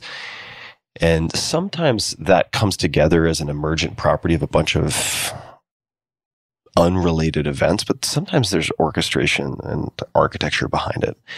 Or there's an example of a standout success. So for instance, in the case of podcasting, Serial was that.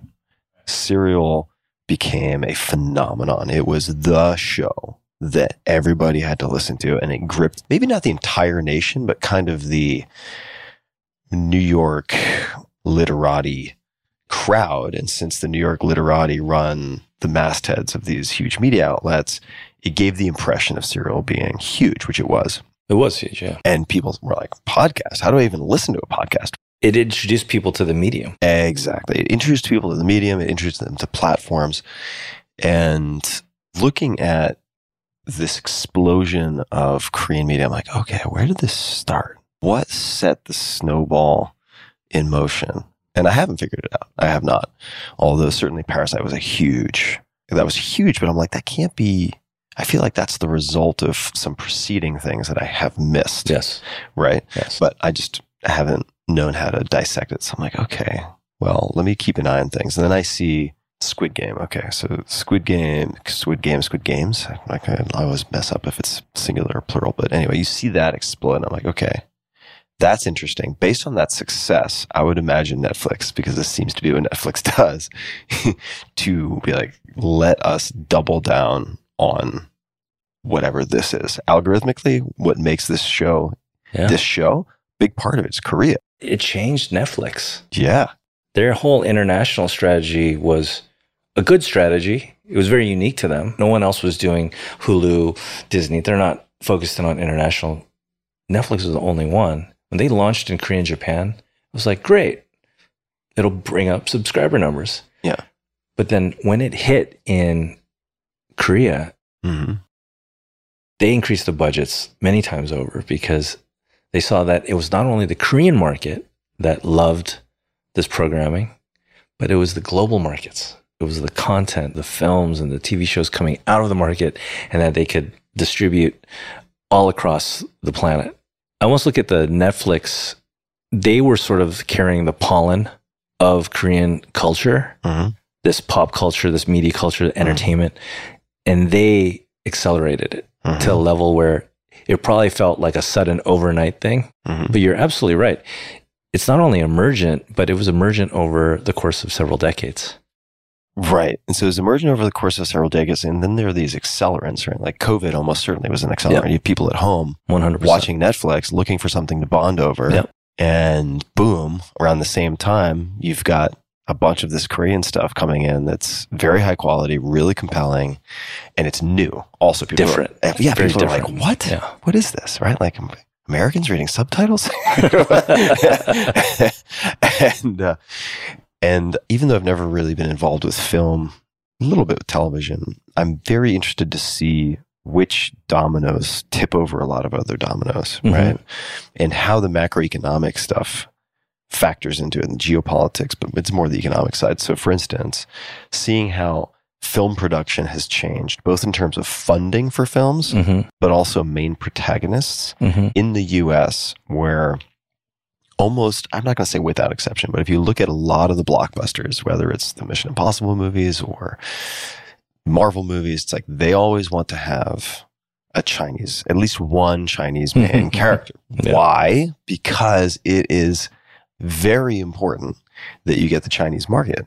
Super important financially, right? And it almost feels like just jammed in there though. Oh, it's totally jammed in there. It's like, what? Okay. Victorian, like a biopic, and there's it's a Chinese guy. It's totally just like shoehorned in a lot of the time. Yeah. But part of the reason I paid so much attention to Korea is that Korea is small. Yeah. Right? So it's like an export game. The US is not looking for like total addressable market in Korea. It's the opposite, which is a lot harder to pull off as a smaller player. And I've been tracking it. I've also been impressed, very impressed. And this does not get, I don't think this gets enough airtime. So hopefully this podcast will make people explore a bit. Like Korean design and aesthetic is super sharp. And the best book design, I want to be fair, there are a couple of really good ones in terms of publishers who have published my books in foreign languages. The Korean publisher, maybe publishers for my books, have done an exceptional job with book design. And as you know, and as we've been discussing, education, important, right? Literacy, very high. Voracious readers in Korea, also true with Germany. It's disproportionately the case where, like, you look at how my books have performed in Germany, and it outperforms the UK plus Australia plus like almost everywhere outside of the US because the culture itself values education and reading. But to your question about Korea, like K-pop, I mean, pop music in general, especially boy bands, girl bands, is not really my jam. But as a study, it's interesting for me because I feel like it could be anything. I read a book on Ryanair ages ago because I was like, okay, how did Ryanair suddenly seemingly become ubiquitous? How did this happen?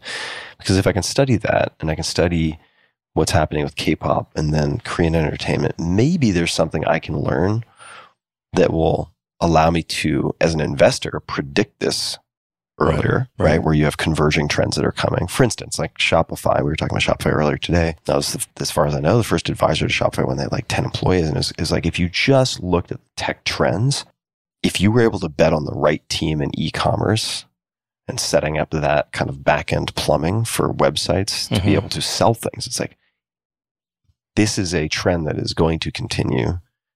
Doesn't seem to be any reasonable possibility that could be interrupted outside of like nuclear holocaust. So let's find the right team. And that maybe in retrospect seems obvious, but so do a lot of great companies. But if you can kind of see where things are converging, Uber, right, in our case would be another example of that, where it's like, okay, let's not look at, and this parallels to Korea, where it's like in the beginning, and you remember this, I mean, how many hundreds of people said no to Uber, right? Uber ended up on like Angel List early days, and like people are like, what? This is ridiculous. This is for black cars for the 1%ers in San Francisco's, boo, lame, tech bro, blah, blah, blah. And a lot of the professional investors who said no because they were like, well, let's look at the total addressable market for people who are going to use black cars. And look at what percentage Uber can manage to secure. And it's like, no, that's not the right way to look at it. It would be like looking at Parasite and these various TV shows and being like, all right, well, what's the population of Korea? Oh, it's declining. Well, what percentage of Koreans can you get to watch this? And it's like, no. You can expand the market. Right.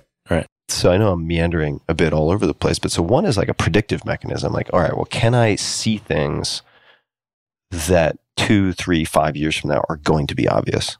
But I'll just like see it earlier because I've learned to look for the precursors. And then secondly, because I write, because I have a podcast coming up on my 10th anniversary, and I'm using that as an opportunity to think about what's next for me. And generally, after 5 to 10 years of doing something, it gets really crowded. If I pick it correctly, the game gets harder. Oftentimes, I end up enjoying it less, even though I'm still enjoying the podcast. And I'm like, all right, what's next for me? In which case, maybe there are techniques, maybe there are things I can look for, levers I can pull that would allow me to also build momentum on a micro level that I've seen at the macro level, say with this Korean entertainment stuff. So I've been paying a lot of attention, but I'll be honest, I don't know how to pay proper attention, because I don't think the way to pay proper attention is to read the mainstream US media coverage of the K-wave. I don't think that's the right way to do it. No, absolutely not. Right? I'll give a shout out to some books that have been very helpful. There's a great outfit, it's I guess a publishing company called Talk to Me in Korean. I've got Talk to Me in Korean Level 1. I've got Real Life Korean Conversations for Beginners. I'm hoping to improve my Korean enough that eventually at some point I could actually do some Korean language reading on this stuff or listening. I will say, in the week that we've been here, I was really honestly surprised at not only your ability to read Korean, Hangul, wherever we went, but to also deliver it and enunciate it in the right way. And so I was kind of surprised. I mean, we've been friends for a long time, and I've seen you speak Japanese and Mandarin, but I was really surprised because I knew you've never been here and never studied any Korean language. And I remember I asked you, I said, how long have you been studying? And you're like, 2 days. So even as a longtime friend, I was very surprised. So that's a skill that is not only about finding a great method or applying yourself, but the fact that you would insist to order by yourself and you would have a conversation with someone. There's a part of like throwing yourself into the mix to be able to do that. So question back to you on that, because I admire that.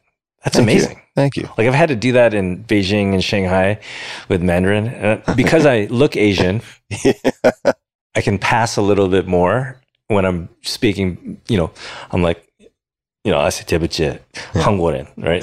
And then I'll get a little bit of a pass, right? But you're a white guy, and you're coming in here confident. So I know that you've learned a lot of Asian languages and you're fluent in 2 of them. Tell me about what you are doing when you are learning. Like, how do you think about the material, and how do you think about your method on both those? Because I think that's really interesting. I've never seen someone do this with Korean this fast, and I've had a lot of people try. So I want to give a heartfelt high five and thank you to the Korean people first, because I will say part of the reason I've been so excited to do it, and then I'll get into the method and what I'm doing, is people here are so supportive of it, and they're surprised. And the positive feedback is great. Which is not like France. It's not like France. I mean, there's some great people in France, but they're less supportive. In Japan, they're very supportive, right? Like if you can introduce yourself, they're like, "Oh, sugoi, sugoi, sugoi," "Oh, jozu, jozu." But I wasn't sure what to expect here. And it gives me the impression, and I don't know if this is accurate, but it gives me the impression that a lot of foreigners just don't try here because people are like, "Oh." Like if I order sparkling water in Korean, they're just like, "Oh, wow." So the approach that I've taken, and part of the challenge in learning any language is you don't know which textbooks or sources are going to be good. Now, there are tools, and full disclosure, like I invested in them in their Series A, but like Duolingo has become this incredible resource worldwide. So I did use some Duolingo. I then supplemented that. I wanted to look at methods that I had applied to previous languages. And there are a few methods that off the shelf other people can use. And then I have my own kind of eclectic freestyle approach that I use with most languages. There is a method called the Michel Thomas method, Michel Thomas method. And Michel Thomas, way back in the day, I think he taught languages to Barbra Streisand and all these celebrities. He was, if I'm remembering correctly, he was either born in Switzerland or Germany. He was in the military. I believe he was Jewish, taught himself a million different languages. And I think he was in intelligence for a good period of time. And what I like about his method is that it is, for most people, the opposite of what they experienced in school. That is very unpleasant for most people who are subjected to it. Most people who study languages in school, they're like, first of all, I'm never going to use what they're teaching me. Second of all, they're trying to get me to read tables of conjugations. It's so foreign, not just in the language, but just in the format, that A, it's unpleasant. B, people don't retain anything. A lot of people who are, say, American listening to this will have, in school, been required to study multiple years of Spanish, and nonetheless, they basically don't speak Spanish, right? They can ask where the bathroom is or say good day. That's about it. Michel Thomas asks you to take no notes whatsoever. It is purely auditory. Interesting. And Okay. you listen to the method. No reading. No reading. Okay. Zero reading. Okay. There are some shortcomings associated with that, which is why I've added other things. But with the Michel Thomas, I read this cartoon, which is How to Learn to Read Korean in 15 Minutes, which is really well done. And I'll put this in the show notes. Then I watched a couple of YouTube videos on how to read Korean. And just to get the reading up to speed again, in this particular case, it's not true for Chinese. It's certainly going to be harder for something like Arabic. Greek, you can do it pretty easily. Cyrillic, so Russian, you could also learn to read and sound out in about an hour.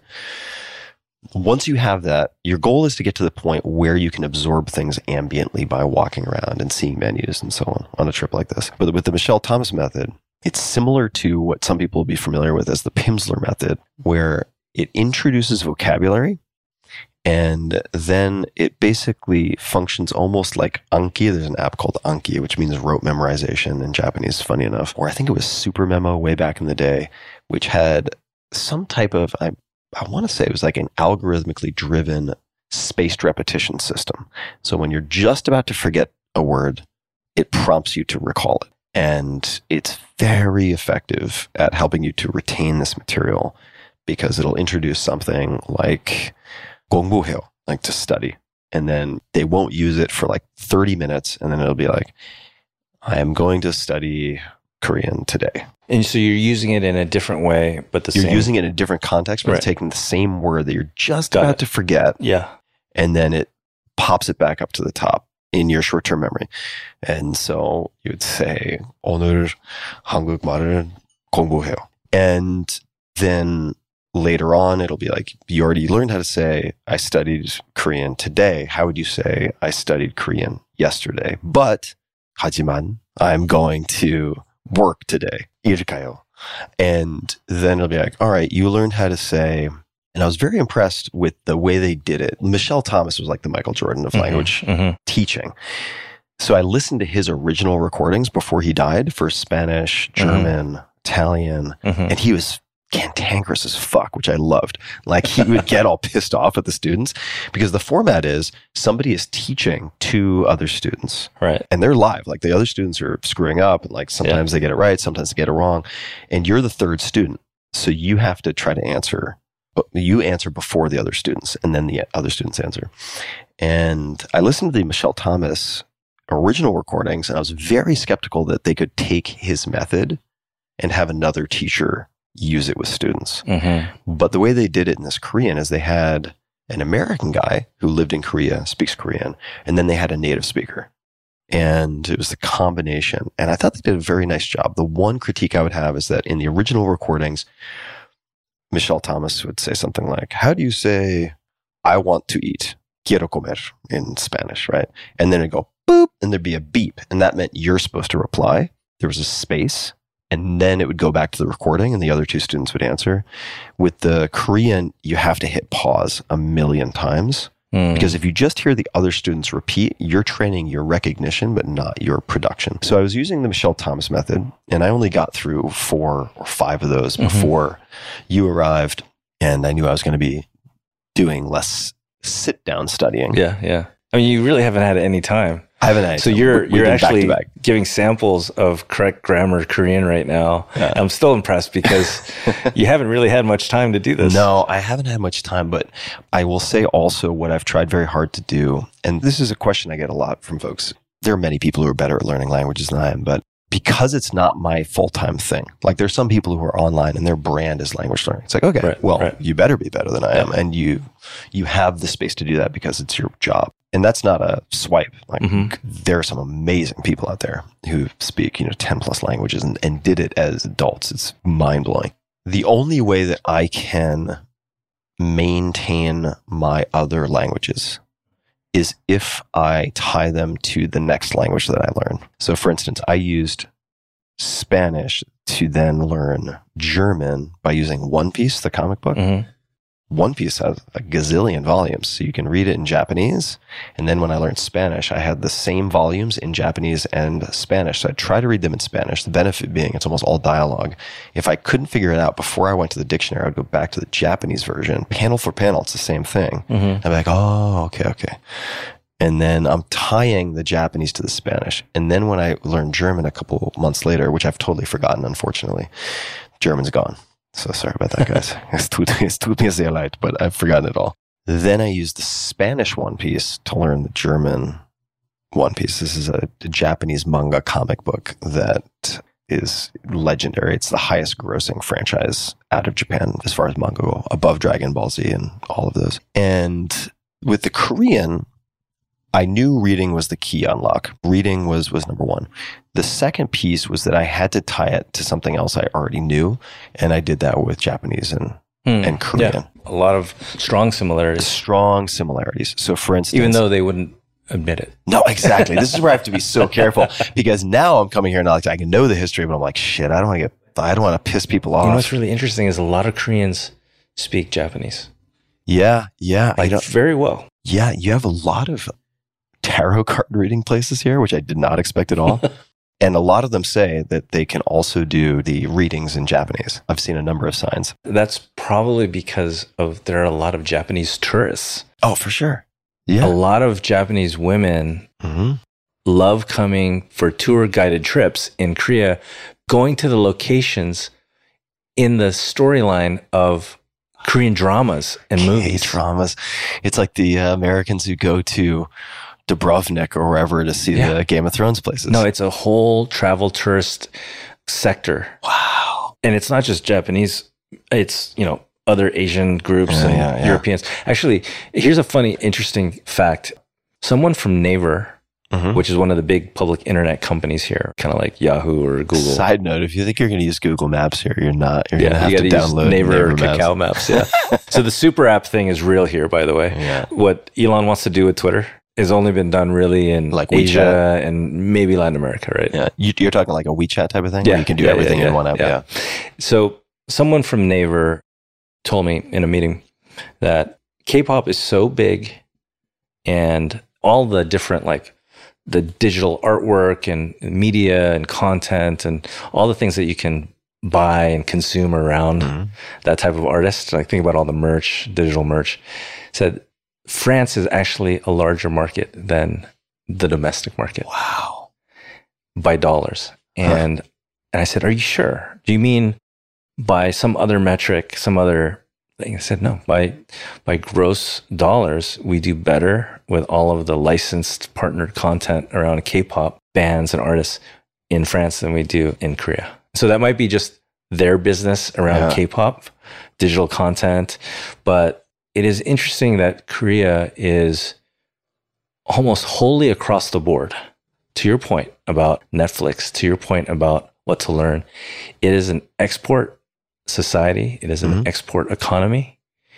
They are shipping things like steel. They are shipping things like chips, wireless smartphones. They're now starting to ship a software in marketplaces. They're moving out, and they're also in that other side of soft power. They're exporting movies, books, TV series, music, fashion, beauty. Korean beauty products are growing like wildfire, not only in the US, where that's understandable because you have a diaspora Korean American group and Asian American, but Europe, where French and Swiss beauty, that's the stronghold of the Eurocentric beauty, concepts of beauty. Korean products are becoming luxury products there, next to the LVMH and the Kering Group products, right? And so I think if there's anything to learn from that export mindset, I mean, you mentioned about how you felt like the book publishing and the design, there's bakeries that are, and this is really following suit of what Japan did over the last 40 or 50 years. It was a contract manufacturing economy that became an original OEM design economy. They leveraged what they had learned and they did it better. Like the story of Japanese whiskey is incredible, right? Yeah. They sent one guy to go learn from the masters in Scotland, and he came back and started Suntory. Yeah. Right? It's wild. And I think a lot of that was learned by Koreans, and they started learning that in heavy industry. The main street in Gangnam is called Teheranno. Okay, so just as a quick footnote for people. So if you remember that's another breakthrough moment, kind of like Serial, Gangnam Style. That music video passed 1 billion views, and people are like, what the hell is going on? Gangnam Total Style. Breakthrough moment for Korean culture. Yeah. So as Gangnam, an export. And Gangnam is a neighborhood. Yeah. Gangnam is the most modern district in Seoul. It's the newest modern area of office buildings. We went there the other day. A lot of LED walls and fancy stores, things like that. It's the new Seoul. Korea's shifted from an economy of contract manufacturing. Samsung was a contract manufacturer for Japanese companies, electronics companies, as well as having all these other businesses in the larger conglomerate. But in the beginning, a lot of this was shipping, import, export, heavy industry, things like that. And then there were contract manufacturers for Sony. Sony was originally a contract manufacturer for American consumer electronics companies. So there was a transition. But there was a moment in Korean history where the export of labor, this skilled industrial labor, was what helped bring revenue and country alliances to Korea, which was a very poor country at the time. So the main road in Gangnam is called Teheranno. And the reason why it's called Teheranno is that Iran, when it was a capitalist, liberal country in the 70s and the 60s too, hired a lot of Korean workforce. So did Saudi Arabia and other countries to come be the skilled labor. In other countries, like Koreans were the miners. In Germany, they got exported there to be the miners because no one domestically wanted to be a miner because you had a high likelihood of death, emphysema. So the reason why it's called Teheranno is that it's in tribute to their friends in Iran who gave them all this economic uplift through labor and revenue, and they named it after Tehran. Wow. And so that's why it's called Teheranno.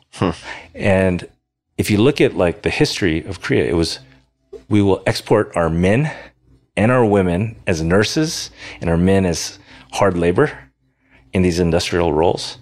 And then it was shipping, then it was steel, and then they moved up the pyramid in terms of becoming a service economy into a manufacturing economy, and then to a knowledge worker service economy, right? And they started creating original chip designs, working on broadband, and being the leaders in broadband, both wireless and fiber broadband.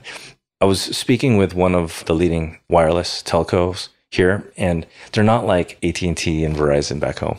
They are like the big tech companies that have software. And he was telling me that Singtel and other regional wireless companies, mobile carriers in Asia often come to them to ask them about the newest technology, how they should approach their own strategies around this, around LTE, 5G, and now around AI. Mm-hmm. And so wireless telecom companies here are building their own language models. Yeah, that's which wild. you would never expect AT&T and Verizon to go compete with OpenAI.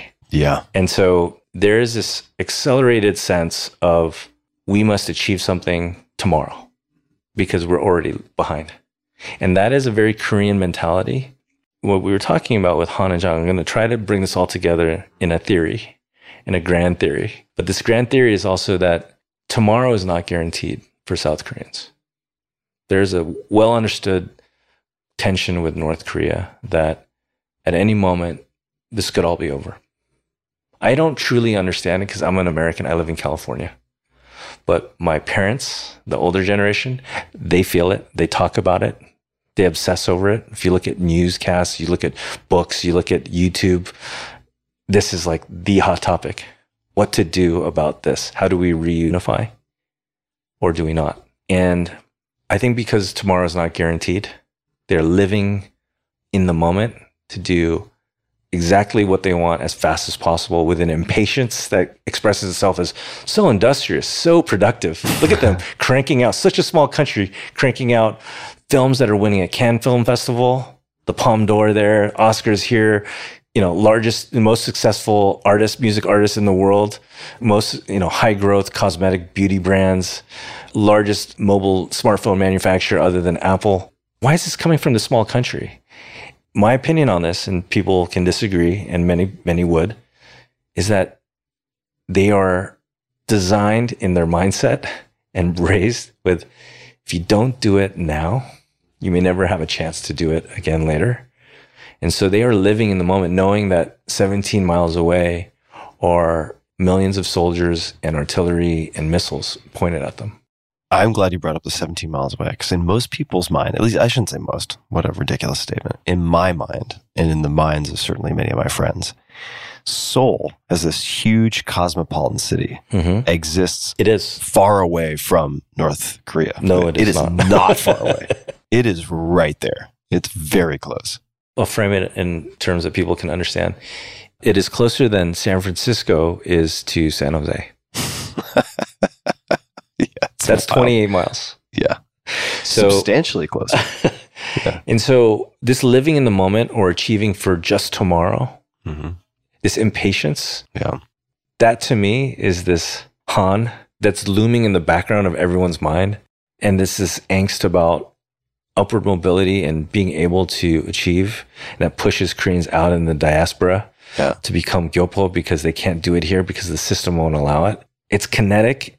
And it's sometimes ugly and painful, but it's kinetic and it's the craziest thing. And when people come here, even me, who understands this somewhat, and I come in as a half insider, half outsider, I get this sense, and it's very emotional for me, actually. Like in the US, I feel very stoic about all that's happening.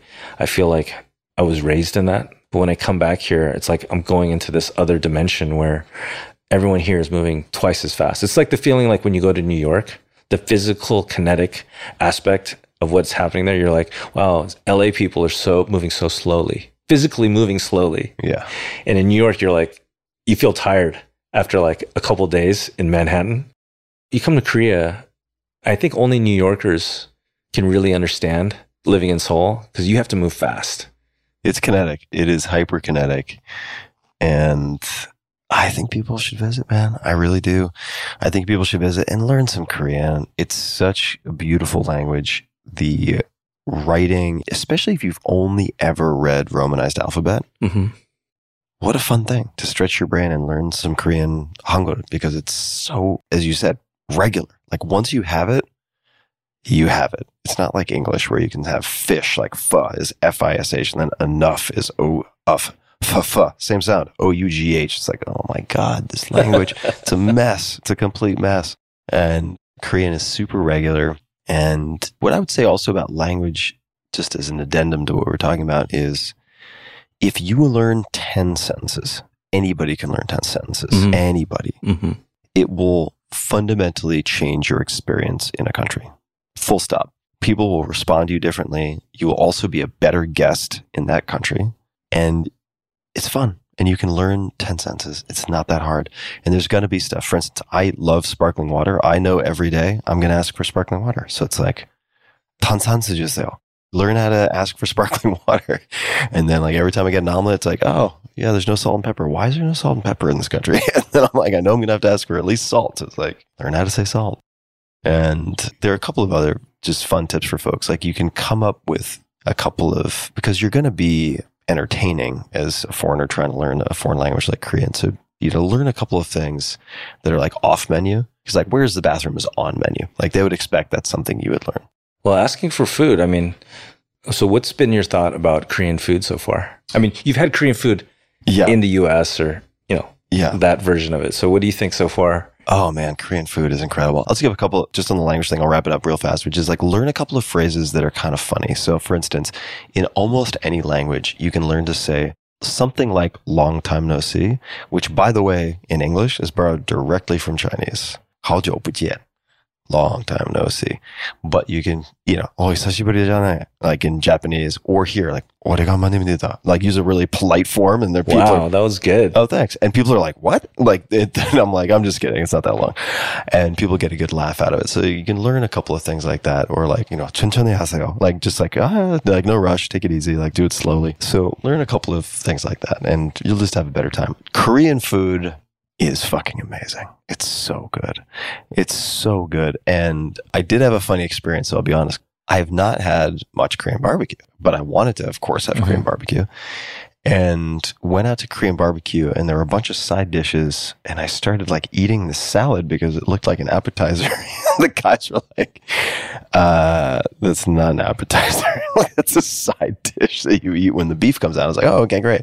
So the beef comes out and number one. And it was kalbi? Kalbi? I'm not sure. Korean barbecue? Short rib? It wasn't short rib. It was different cuts. It wasn't short rib in this case. It wasn't kalbi. However, the meat comes out and I was like, oh, because, in Japan, it's like, if you have meat, you have rice. Yeah. And I was like, oh, we're going to eat rice with it. And they're like, well, no, you kind of have the rice like a dessert. And I was like, okay. Never would have guessed that. So you have the rice at the end, at least we did. I'm 2 for 2 at this now. And had some, what was it? It was like fermented soybean soup towards the end. But another aspect that I had never run into, and this leads to a couple of open questions for me, is I think it was sesame oil. Yeah. And one of the guys with me was like, yeah, this is kind of our olive oil. Yeah. Like we dipped the beef into the sesame oil, which I'd never done before. And I was like, okay. The sesame oil was sort of like a condiment, right? It was like how you dip bread. And so you eat this, it's basically just all meat all the time for a section. You have a little bit of kimchi, a little bit of this, a little bit of that. And what I loved was also in this particular case, and I think this is not true everywhere, but they were using charcoal instead of just, say, some kind of burner with gas. And the heat was so high that these thick cuts were cooking pretty much completely within a handful of minutes. Yeah. The other thing unique in my experience with Korea versus anywhere I've been in East Asia, even Central Asia, is you guys use scissors a lot. Scissors for the meat, scissors for cutting stuff. Yeah. And by the way, that annoys my wife so much because I cook a lot of barbecue. Yeah. I'm a self-professed grill master for my family. Yeah. I have meat scissors. Oh, yeah. And I'm constantly clipping. Yeah, why the hell would you use a knife? It makes so much sense. Well, have you seen the Korean meat scissors that have the bottle cap opener for beer? Oh, that's genius. Right in the middle. That makes all the sense in the world. Yeah, it makes all the sense in the world. So Korean barbecue has been amazing. And I would say I was surprised, and I shouldn't be, but I came in blank slate, right? I really didn't know what I was going to experience here. But if you go to where you took me, for instance, people hear the word Hyundai and they think car, like low-end car. Yeah. But if you go to the Hyundai department store, which is super luxe, super deluxe, beautiful, and trust me, I'm not a department store guy, but this is like the most beautiful department store I've ever been in.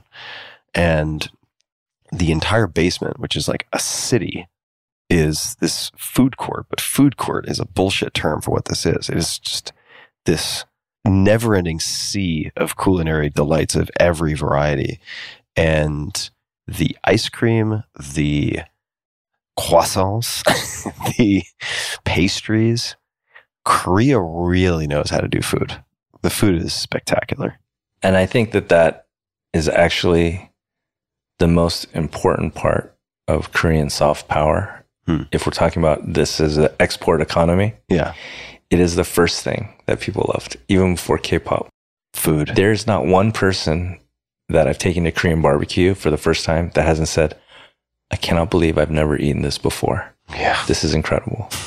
I'll give you a funny story about Austin, your current city. Mm-hmm. Back in 2011, I was down there for South by Southwest.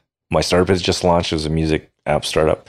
And a friend from Food and Wine magazine asked me if I wanted to be a contestant in a barbecue sauce contest in Austin as part of South by Southwest. I said, sure. I said, what do I need to do? Well, you need to go out and get your own materials at the grocery store. And then you're going to compete and we're going to grill. Everyone's going to be around there. There's going to be a whole audience and it's going to be an audience participation and vote. So I was like, I only know how to cook one type of barbecue, but I'll try.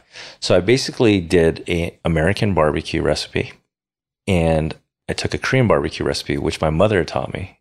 And I knew like the back of my hand, I could do that in my sleep. So I got soy sauce, I got sesame oil, I got pears. I got like Bartlett pears because they didn't have the Asian pears in Austin. Yeah. And then brown sugar, Coca-Cola. Wow. Coca-Cola. Garlic, sesame seeds, everything. Mm-hmm. And I made a Korean barbecue marinade. And then I put in like the tomatoes and I got some molasses, put that in there. And I made this whole big pot and I put some onions in there too, just to give it a little bit more kick. And I put it in the pot. I didn't describe it to anyone. So I made a Korean barbecue marinade in a Texas style. Mm-hmm. And I put it in this big pot. And I had a friend there, Michael Galpert, who was from New York at the time. He was watching me do this whole thing. Everyone else had done some sort of like Carolina barbecue or Memphis barbecue. And you'd go up and you'd take these grilled chicken drumsticks and these baby back ribs that were unsauced and unseasoned, but grilled. And people would go try it. And everyone loved it. My pot, the whole thing was like whose pot would get lower first. And everyone said, what's in that? And I said, soy sauce, sesame oil, garlic, right? I said, I'm sorry, I don't have any kimchi for you, but it would just top it off. And so I really feel like of all the soft power things, of all the exports, cultural exports, Korean food is the most important one. Oh, because incredible. Look, I will not be that overly proud Korean American and say this is better than everyone else. I will say that Korean food is the best food on the planet. I've tried everything. I love Japanese food. I love Mexican food. I love Italian food, French food, obviously in fine dining. Mm-hmm. But I think Korean food is the original export, other than the skilled labor from the 60s and 70s. And whenever you see a Korean restaurant, if you go there. This is like learning Korean when you go to Seoul, when you visit Seoul. If you find a Korean restaurant in your town, wherever you are, go up to them and practice your Korean. Yeah. And ask them, what would you eat? You can speak English to them, it's fine. But say, what would you eat? And say, I heard that Koreans have great stews. Do you have a stew? Sundubujigae, 된장찌개. Jjigae. And these stews, Korean food is comfort food. Yeah. There are a lot of people trying to make upscale food, and there are people like Corey Lee at Bennu in San Francisco and David Chang at Momofuku that have perfected an upscale version of Korean food. But Korean food is comfort food. It's home cooking food. We had food the other day, and I was saying, you got to eat the stuff that's like, this is a poor country's food, and that's the best stuff. The other stuff is great. So anyways, I wanted to give kudos to the original Korean export that everyone loves, which is Korean barbecue. Korean barbecue and Korean food. And the stews, I didn't expect to be broadsided by the stews. They're so delicious. And fair warning, it can get pretty spicy. Korean food can get pretty spicy. So you can get murky. You can get murky. Like you don't, unless you're Korean or unless you've looked at the recipe and the preparation, kind of don't know what's in there. quirky. And you can definitely earn points also just by speaking a little bit of Korean. You can just say like, 한국 음식 아주 좋아요. You get 1,000 points of credit from any Korean if you try to speak the language. They love it. It'll smooth all rough edges on anything that you're talking about with them if you at least try. Just a word or two, right? Thank you. I guess 맛있어요. It's like, yeah, it is. So you could say, if you want to say it's really good or very good, you say 아주 맛있어요. 아주 맛있어요. Or 참. 아주 or 참. Oh, 참 is a good one. Or 굉장히. 굉장히. Yeah, that's 굉장히 맛있어요. And when you're eating, if you don't finish it, that's a silent way of saying it wasn't good. I learned this the hard way I flew, this is what I do. I flew to LA, then I went to San Diego because I wanted to train with a Korean archery coach. Mm-hmm. Because there are a couple things I'll just mention in passing. We got to talk about why the sports that Koreans are particularly good at. Yeah, I mean, for a long time, maybe even still, breakdancing, Koreans were many levels above everybody else. I mean, they were by far the best in the world. Archery, by far the best in the world. Somebody can fact check this, but I think the women's archery gold medal has been taken by Koreans for every Olympics since the Koreans started competing. I mean, it's like, I actually know a lot about why that's the case on the archery side because it's like systematized at every level of education and it's a very big deal. But I went out he was like, you and me, we're going to have dinner. And that's not really the thing you say no to. So I'm like, of course we're going to have dinner. So I go out to Korean barbecue and he ordered so much food. I mean, I'm 170 now. I used to be at my highest and I wasn't fat, 220. Like I can eat. And he buried me in food. But then he said to me, like, I still had all this food in front of me. And he's like, yeah, you can't leave that. Basically, he's like, you gotta eat that. I was like, okay. Yeah, that's like, yeah. He's like, yeah, you can't leave rice uneaten. Yeah. Take off your shoes, bow, say the food is good, finish your plate and bowl. Yeah. And all is good. Yeah. Everything's good. Everything's great. Yeah. I wanted to talk a little bit about the Baek Namjoon film. The Namjoon Paik. Yeah. So just talking a little bit about film. We were at Sundance together in Utah. Park City, great city. Great place. Best time to go skiing or snowboarding is during Sundance. Because nobody's skiing. They're all at the festival and then the locals don't want to get anywhere near the place. That's right. Because it's mayhem. We premiered our documentary on... Just to be clear, our is not me and Steve's. Oh, no, sorry. The collective we or our is the great director and team, including Steve Yoon, actor, but also executive producer on this film with me. And you came to that. But I would love to hear some of your thoughts on this because he is the most famous Korean artist. Well, why don't you tell people the title? The title of the documentary of this Korean artist is Moon is the Oldest TV. It's on Apple and it'll be on Netflix probably by the time this podcast comes out, which will be great. And the quick background, the high-level background is Namjoon Paik, or in Korean we would say Baek Namjoon because we say the last name first. Baek Namjoon is the most famous Korean artist of the 20th century, was the father of digital and video art. So whenever you see like TVs all set up in an array like a human displays. Yeah. And he did the TV Buddha, which is probably his most famous work, with a camera constantly taking video on a cathode ray tube of a sitting Buddha statue.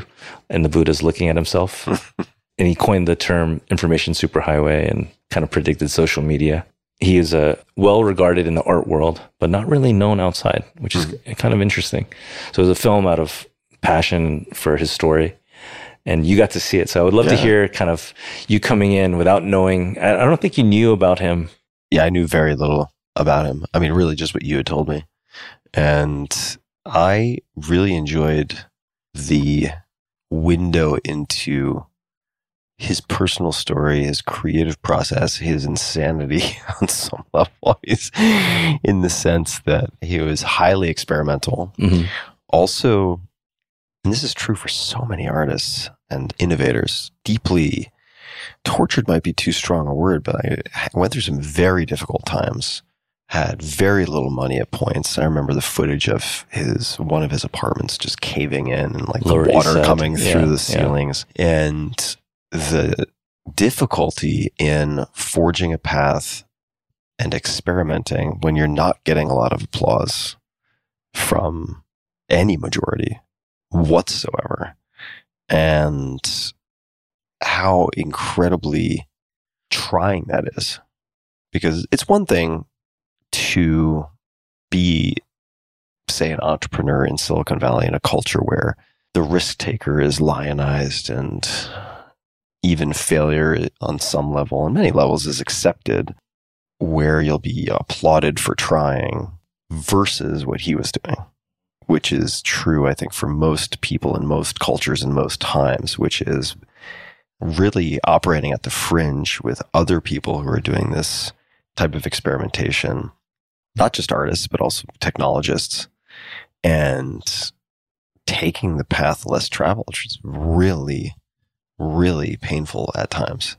And in many instances, not financially rewarding. So I was just impressed with his tenacity, and he's also just such a character. And I said this to you the other day, but one of my favorite lines was, Namjoon Paik spoke many languages, none of them well. And it's just he spoke a lot of languages, but they were all broken. He spoke Pikish. He spoke Pikish, and I found that so endearing. Real endearing guy as well. Well, his story is really interesting. He is one of those breakthrough moments for Korean culture and society, in that he was the only internationally known artist in the 70s, 80s, 90s, and even into the 2000s. And then he passed away in that decade. He was the ambassador or the representative, as crazy as he might have seemed to everyone, that in the art world, he was appreciated, admired, and followed for that. And it's very un-Korean for that time period. You have to remember that at that time period, Korea was under essentially a dictatorial, a somewhat elected administration. And to clarify for folks also, I mean, he was in Germany, he was in the US. He was part of the diaspora. He was part of the diaspora. If he had done what he was doing in Korea, he would have been censored. It was too weird. It was too out there. It was too counter-political on all respects. And even when he visited, you saw that footage. He was nervous that he would not be able to leave Korea and that he would get locked up. Yeah, when he visited much later. Right. But they embraced him, which is really interesting, because if he had done all that here, he would have been shut down. But the fact that he did it out in the world and became well known Right. and did these live broadcasts that ended up looking like the future YouTube variety show. I forgot about some of those. Oh my God. Yeah. I mean, in the show notes, you got to put a link to this. And there's a free streaming link, I think, somewhere. So it won't be about like a commercial thing. But he became such a popular figure in Korea despite doing that out there. And it was something that if he had done it here, it would have been panned, right? Yeah. And maybe censored, right? Mm-hmm. And I think that is part of that Han. He struggled with mental health. Yeah, big time. With relationships, with his own art and his own identity and failure. And in a weird way, it's sort of he represented the unexpected hero to a lot of artists and thinkers of the time. There was a thing in Korean music before K-pop. There was an extremely underground, small, but amazing jazz and rock scene, especially psych rock. There was a band called High Five and High Six. What is that? I mean, the best version of Inagata Davida is an obscure Korean psych rock band. What is psych rock? This is a genre that I'm not familiar with. Psych rock is psychedelic rock, right? Oh, I got it. Okay. And it's like psychological rock? In the 60s and 70s, when that was popular in the US, Koreans were doing that. But here's the thing. Government censors back then would shut down anything that looked a little suspect, edgy, and counter to the counterculture. Represented counterculture at the time. So they would put out these album covers on the LPs that looked like flowers and blue sky and clouds, and just really weird, fluffy covers, right? Yeah. But the music inside was serious. And it was trippy. Right. It was intense. Yeah. And so it was like Little House on the Prairie on the front and then Rammstein on the inside. kind of, yeah. It's like, judge this book by its cover, please. Yeah. Because inside is some really like, Subversive like, stuff. not only subversive, but they were dancing to this, enjoying this inside of small clubs and bars and apartments, because this couldn't be a thing that you could do in a big concert hall. Mm-hmm. Mm-hmm. The government censors are there, right? Yeah. So I want to call out that the diaspora is really important to a lot of what's happened too. So if you look at a lot of K-pop people are coming back from the US and coming back from other countries where they've learned something, another culture, and they're bringing it back and they're adding to it here. Yeah. So a lot of the dance groups, I actually sponsored the first World B-Boy Championships called R16 in Seoul in 2008. No kidding. Yeah. Didn't know that. And all the best B-Boy crews from around the world, France, it was all country-based. It's like an Olympics. It's like France versus Japan, US versus Korea, right? And everyone convened in Seoul, outskirts of Seoul, and it was government supported, which is the craziest thing. And it was an incredible moment. But it was very clear that dance culture here, which is very strong today, came from the Korean gyopo that had come back. They brought it from New York, they brought it from LA, and they brought it back and improved it. Yeah. And cooking, the same thing. There's a lot of chefs that have come back from the US or France or UK and come back to Seoul. So there's this export, but then there's also this reverse immigration happening where they're coming back. So it's a really exciting time to be in Seoul. Startups are rising, and that's now a new career option.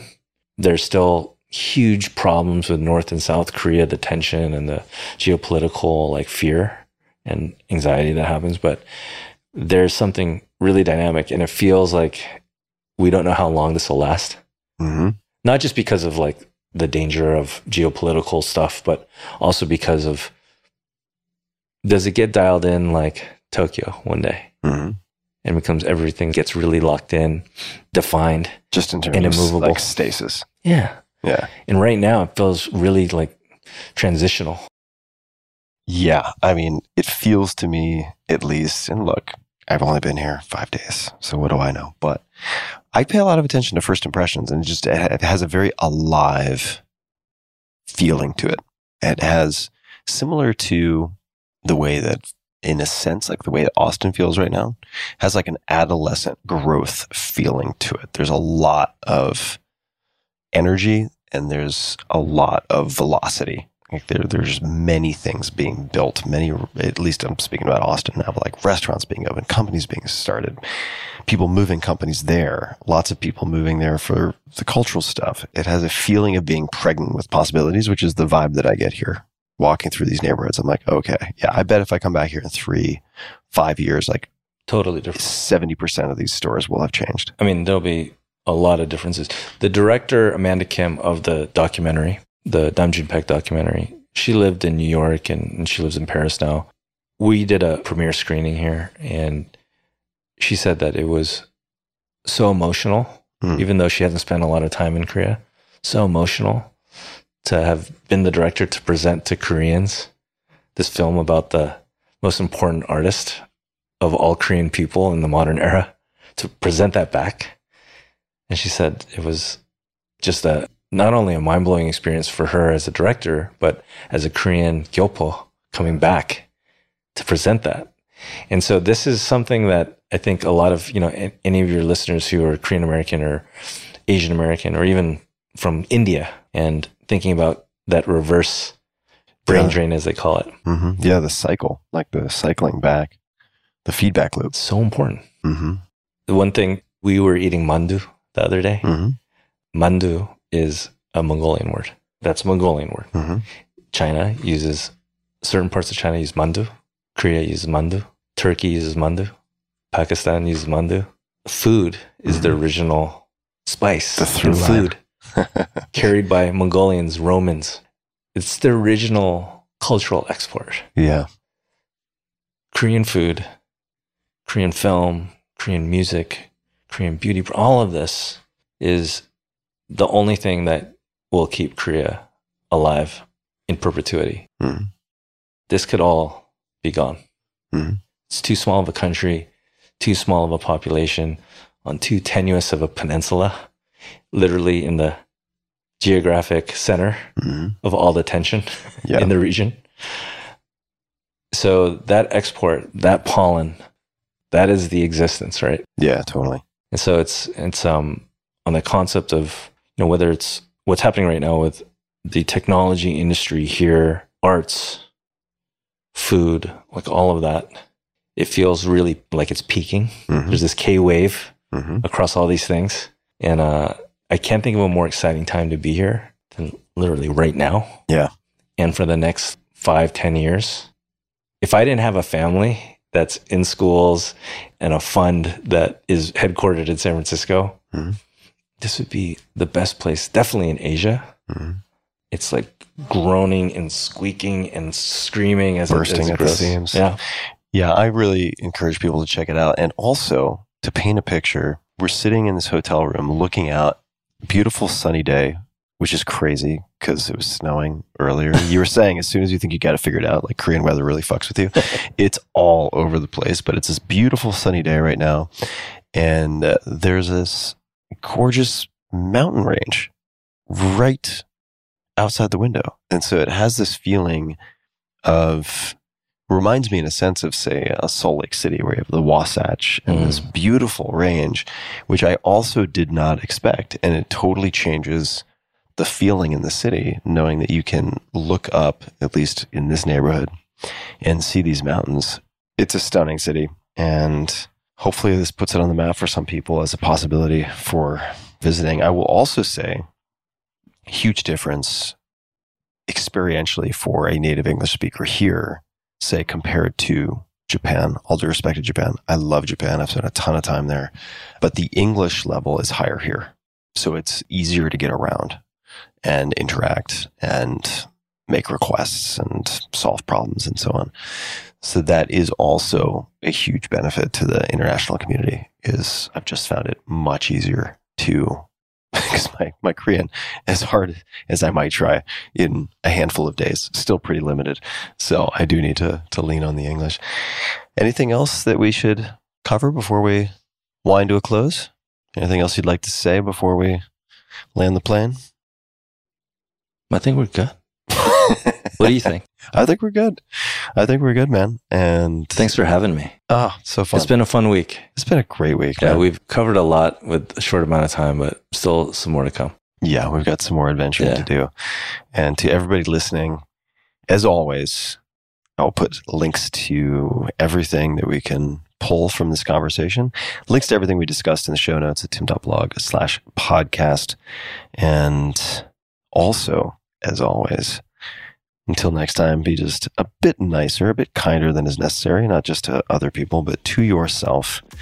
And 감사합니다. Thanks. 감사합니다. Listening. Hey guys, this is Tim again. Just one more thing before you take off, and that is 5 Bullet Friday. Would you enjoy getting a short email from me every Friday that provides a little fun before the weekend? Between 1.5 and 2 million people subscribe to my free newsletter, my super short newsletter called 5 Bullet Friday. Easy to sign up, easy to cancel. It is basically a half page that I send out every Friday to share the coolest things I've found or discovered or have started exploring over that week. It's kind of like my diary of cool things. It often includes articles I'm reading, books I'm reading, albums perhaps, gadgets, gizmos, all sorts of tech tricks and so on that get sent to me by my friends, including a lot of podcast guests. And these strange esoteric things end up in my field, and then I test them, and then I share them with you. So if that sounds fun, again, it's very short, a little tiny bite of goodness before you head off for the weekend, something to think about. If you'd like to try it out, just go to tim.blog/Friday. Type that into your browser, tim.blog/Friday. Drop in your email, and you'll get the very next one. Thanks for listening. This episode is brought to you by GiveWell. There are more than 1.5 million nonprofit organizations in the United States and millions more around the world. It is very hard to separate the signal from the noise. What I mean by that is, how do you know which few could actually make a big impact with your donation, rather than frittering it away with operational expenses and ineffective initiatives? Well, GiveWell has done the hard work. GiveWell was founded to help donors answer that question precisely. They pore over independent studies and charity data to help donors direct their funds to evidence-backed organizations that are saving and improving lives. GiveWell has now spent more than 15 years researching charitable organizations, and they only direct funding to a few of the highest impact opportunities that they found in global health and poverty alleviation. More than 100,000 donors, including yours truly, have used GiveWell to donate more than $1 billion, which includes $745,096 donated by you, my dear listeners, so thank you for that. Compelling evidence suggests that these donations will save more than 150,000 lives and improve the lives of millions more. GiveWell wants as many donors as possible to make informed decisions about high-impact giving. And you can find all of their research and recommendations on their website for free. You can make tax-deductible donations to their recommended funds or charities, and GiveWell does not take a cut. If you've never donated through GiveWell before, definitely check it out. You should absolutely take a look at it.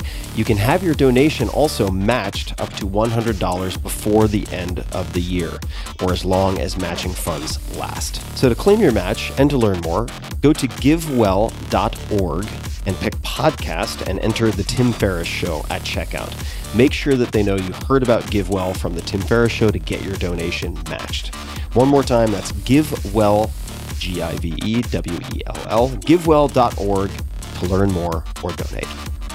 This episode is brought to you by Nordic Naturals, the #1 selling fish oil brand in the US. More than 80% of Americans, that's probably a lot of you listening, including me, because I do measure my omega-3s, do not get enough omega-3 fats from their diet. That is a problem because the body cannot produce omega-3s, an important nutrient for cell structure and function. Nordic Naturals solves that problem with their doctor-recommended, and in fact, this brand was recommended to me by one of my doctors, Ultimate Omega Fish Oil Formula. So the Ultimate Omega Fish Oil Formula for heart health, brain function, immune support, and more. It's incredibly pure and fresh with no fishy aftertaste. So I have been taking Ultimate Omega for the last 2 months or so, and this fishy aftertaste issue has been a problem for me, and it's actually with other brands induced some nausea after a few days. And Ultimate Omega has been as clean as a whistle. I've had no issues whatsoever. And if you are vegetarian or prefer to alternate, I ended up alternating 2 products. And that is #1, the Ultimate Omega Fish Oil Formula, and also the Algae Omega, which is plant-based EPA and DHA. That's also from Nordic Naturals. So I ended up getting both of those products, and it has improved my recovery from workouts, it's improved my sleep, it has improved my mood, and I know that because I pulled out a lot of other variables. In any case, back to the read. All Nordic Naturals fish oil products are offered in the triglyceride molecular form, the form naturally found in fish, and the form your body most easily absorbs.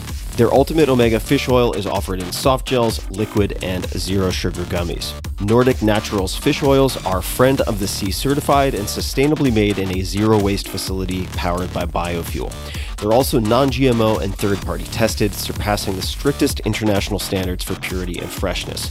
Want proof? You can visit their website, where they provide certificates of analysis for every one of their products. So go to nordic.com, Nordic, nordic.com, and discover why Nordic Naturals is the #1 selling omega-3 brand in the US. And while you're there, use promo code TIM, T-I-M, for 20% off of your order. That's nordic.com, and code TIM for 20% off of the fish oil with no fishy aftertaste. All upside, no downside. Try it out. These statements have not been evaluated by the Food and Drug Administration. This product is not intended to diagnose, treat, cure, or prevent any disease.